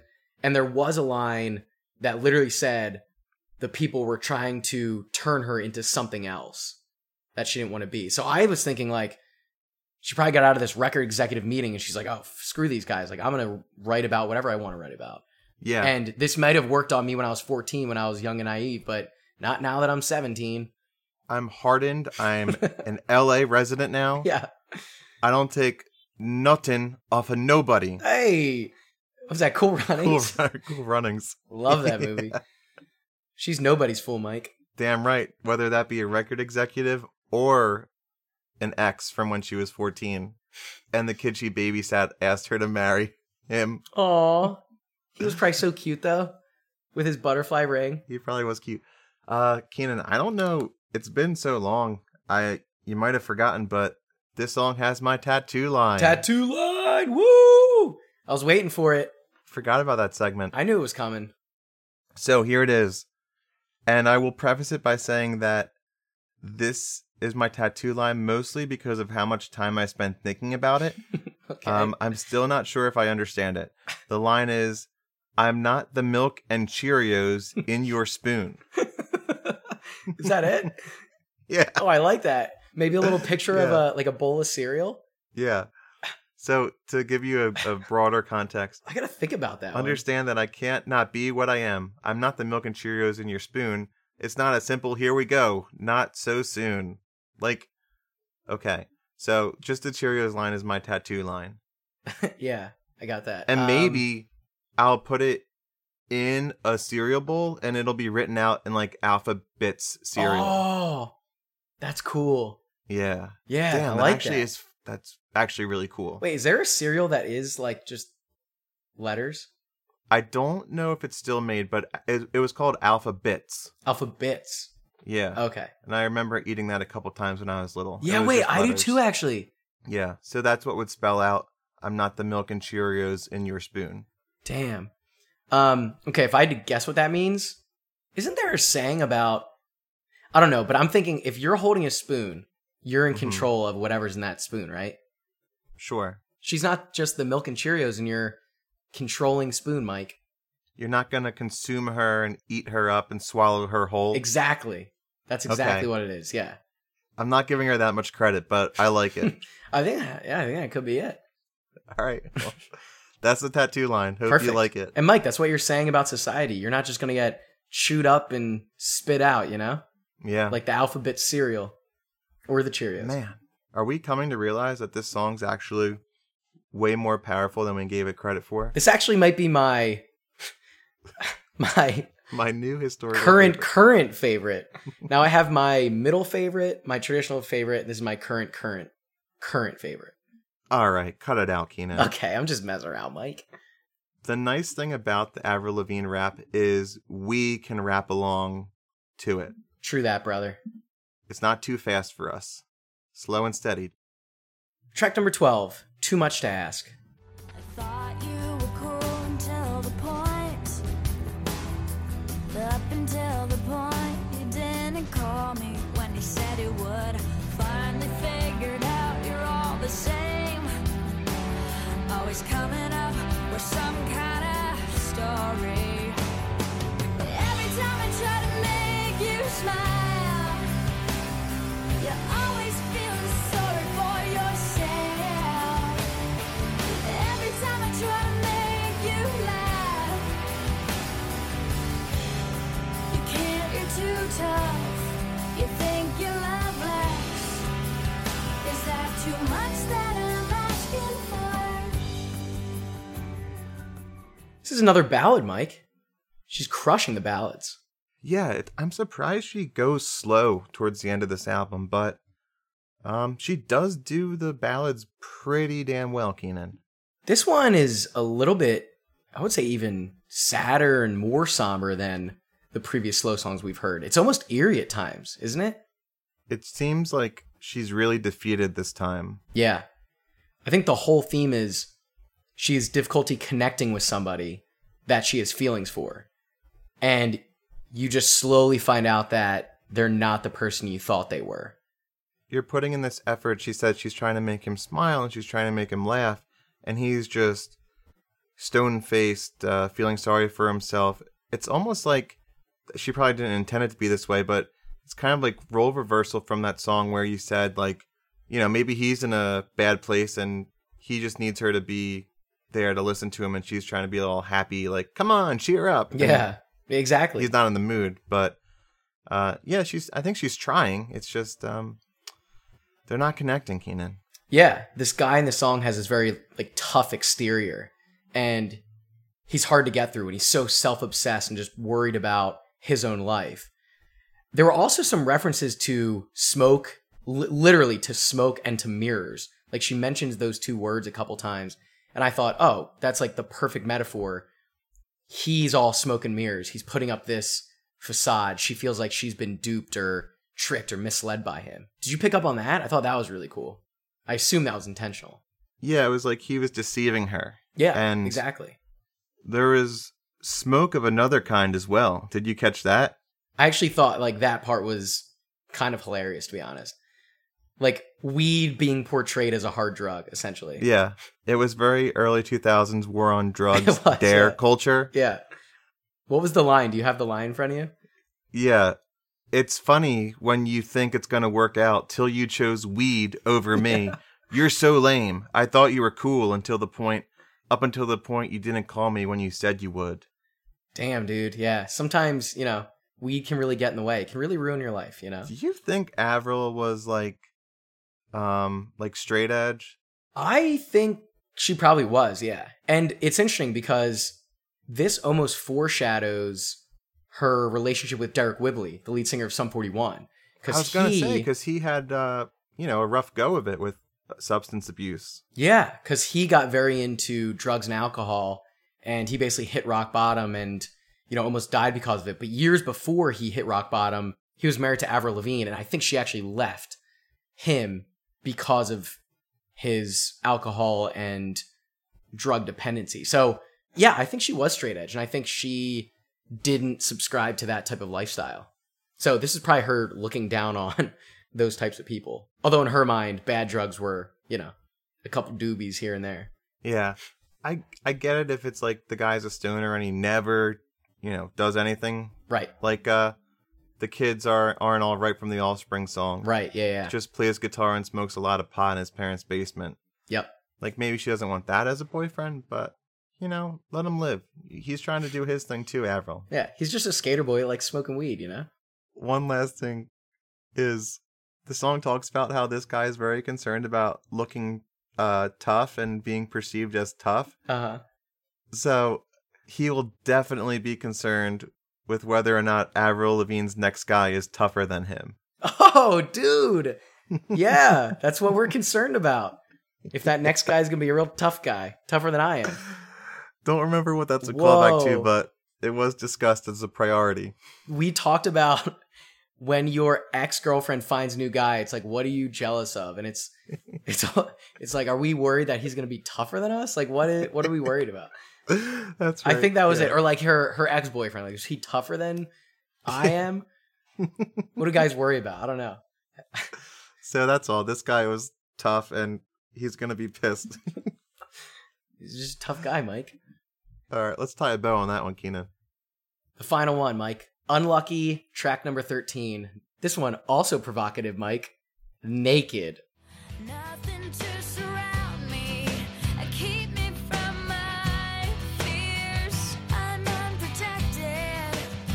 See how I've opened up. Oh, you made me trust. 'Cause I've never felt like this before.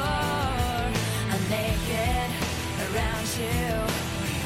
Does it show? You see right through me and I can't hide. I'm naked around you and it feels so right. Yeah. I think naked's a metaphor, isn't it?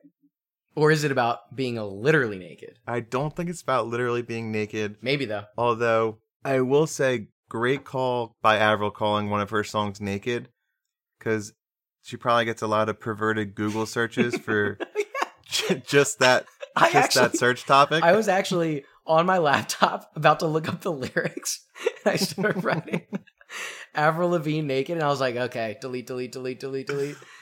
Well, it probably would make that search, if you're trying to find the goods, it probably makes it very frustrating because you just get lyrics to track 13 on our debut album. That's a really good point. Yeah. I noped out of that so quickly. While all those pervs might be looking for Avril literally naked, no, I think it's more metaphorical to, her bearing her soul to another person. That's right. Yeah. Being able to open up to somebody, feeling comfortable, feeling vulnerable around them.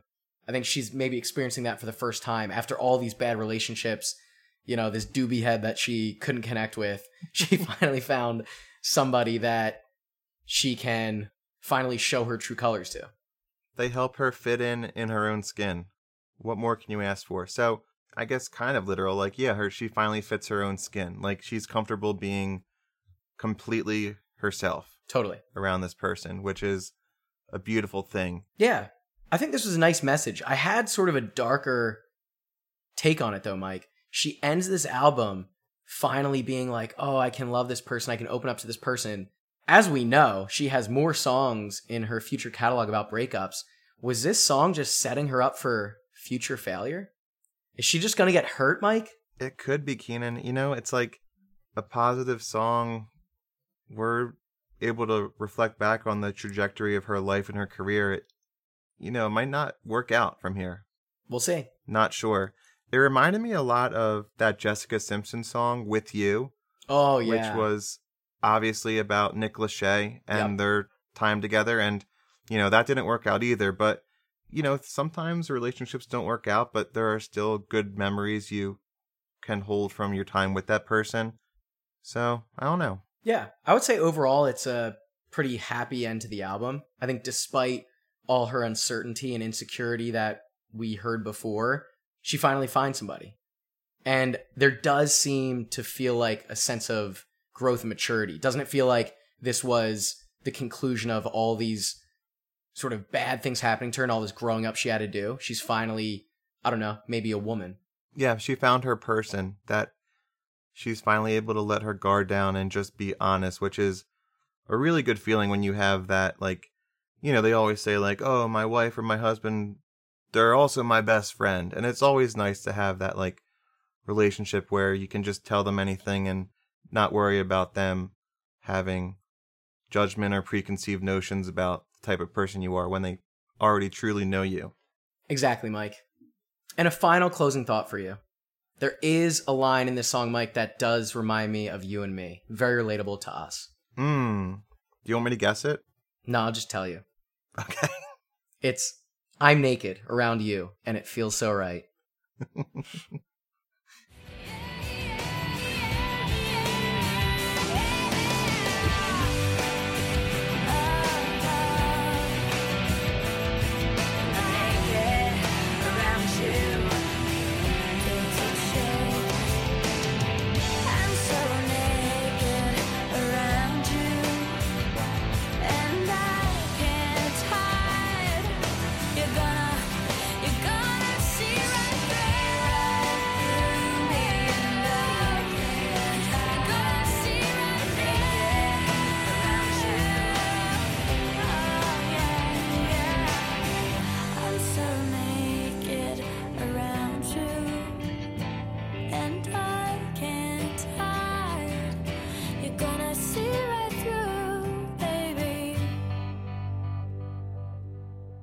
I think it's pretty obvious why this album stands out, Mike. I mean, Avril Lavigne was the ultimate pop punk princess. That might be debatable. We've actually had that debate before, but in my opinion, I think the opinion of most pop punk enthusiasts, she was one of the first and is probably the biggest pop punk princess. It was the first time that we were hearing this female vocalist sing like a pop punk artist. We hadn't heard that before. We heard a lot of male vocalists and obviously all the other bands that we covered, but this is the first time that we had this pop punk female step out into the scene and be a huge success and a huge hit and somebody who could define a genre. Definitely. It was a common trend at this time, but she really did bring pop punk into the mainstream. And not only did she do that, but she kind of paved the way for female artists to come after her. Hayley Williams always comes to mind. I don't know if Hayley Williams would admit that or not, but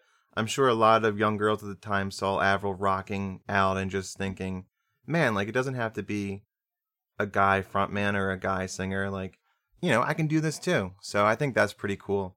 We talk about this every once in a while about, like, Avril's career direction didn't necessarily stay true to these pop punk roots. I'm thinking, like, Hey, you, I don't like your girlfriend. Oh, such a good song, though. It's an amazing song. I'm just saying these are rooted in that pop punk sound. Yeah. And that pop punk emotion. And I think as her time goes on, she'll veer more towards the pop end of things, which we see every so often, but that doesn't take away from her talent and the masterpiece that is this album almost 20 years later. Is it enough to die?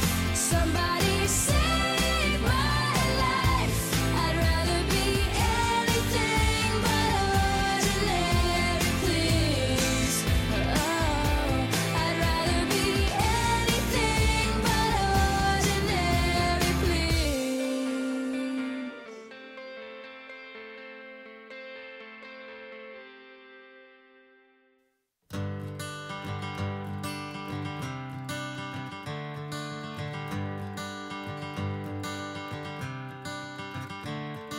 That was a great album, Mike, but I will say it was anything but ordinary. In fact, it was quite complicated. Am I right? So right, Keen Dog. And to make things more complicated, Mike, I feel like we should dive into some of Avril's more complicated relationships. Chad Kroeger. Not Chad Kroeger. Also not Maud's son. Do you know that she's dating Maud's son? I don't know what Maud's son means, Oh, Keenan. dude. You gotta look up Maud's son. He's a true pop punk artist. You'd love him. Mike, the person I was referring to was Derek Whibley. Of Sum 41 fame, correct? That's right, Mike. And we will be discussing Sum 41's third studio album, the darker, more mature departure, Chuck. Chuck, yeah, Keenan. Chuck off. Let's chuck and go. Mike, can you plug our social media if you even remember how to do it? Yeah. Absolutely, Keenan. Please get in touch with us, poppunkproj@gmail.com, on Instagram and Twitter at poppunkproject, and Patreon. Oh, speaking of that, patrons, thanks for sticking by our side through the hiatus. We appreciate your support. We do. It's patreon.com/poppunkproject. And get yourself a hoodie. It's hoodie weather. It's gonna be a chilly fall and winter, and what better way to celebrate that than with a nice Pop Punk Project hoodie? We got some great selections on the store. Yeah, check out our store. We got the Teespring back up. Oh, it's up. It's just there waiting for us. Oh, it seems like it's not up. That's how low activity it is. Yeah. So if you want to rock the gear that the professionals wear, look, we've been off for 7 months. We gotta try to sell out as soon as possible. True. To get back into the swing of things. We are notorious sellouts, so. Hey, Pop Punk Posse. Thanks so much for coming back with us. It's good to see you guys again. Hopefully you didn't miss us too much, but we are pumped to be back. And Mike, it's good to see you again. And it's good to talk to you again. I missed you. It's good to see you again, Keenan. This has been fun. And yeah, I think it'll be great to get back into the swing of things. Posse, Mike, rest of the world, we hope you had the time of your lives. Feels good to say it, Keenan. Good riddance. That did feel good.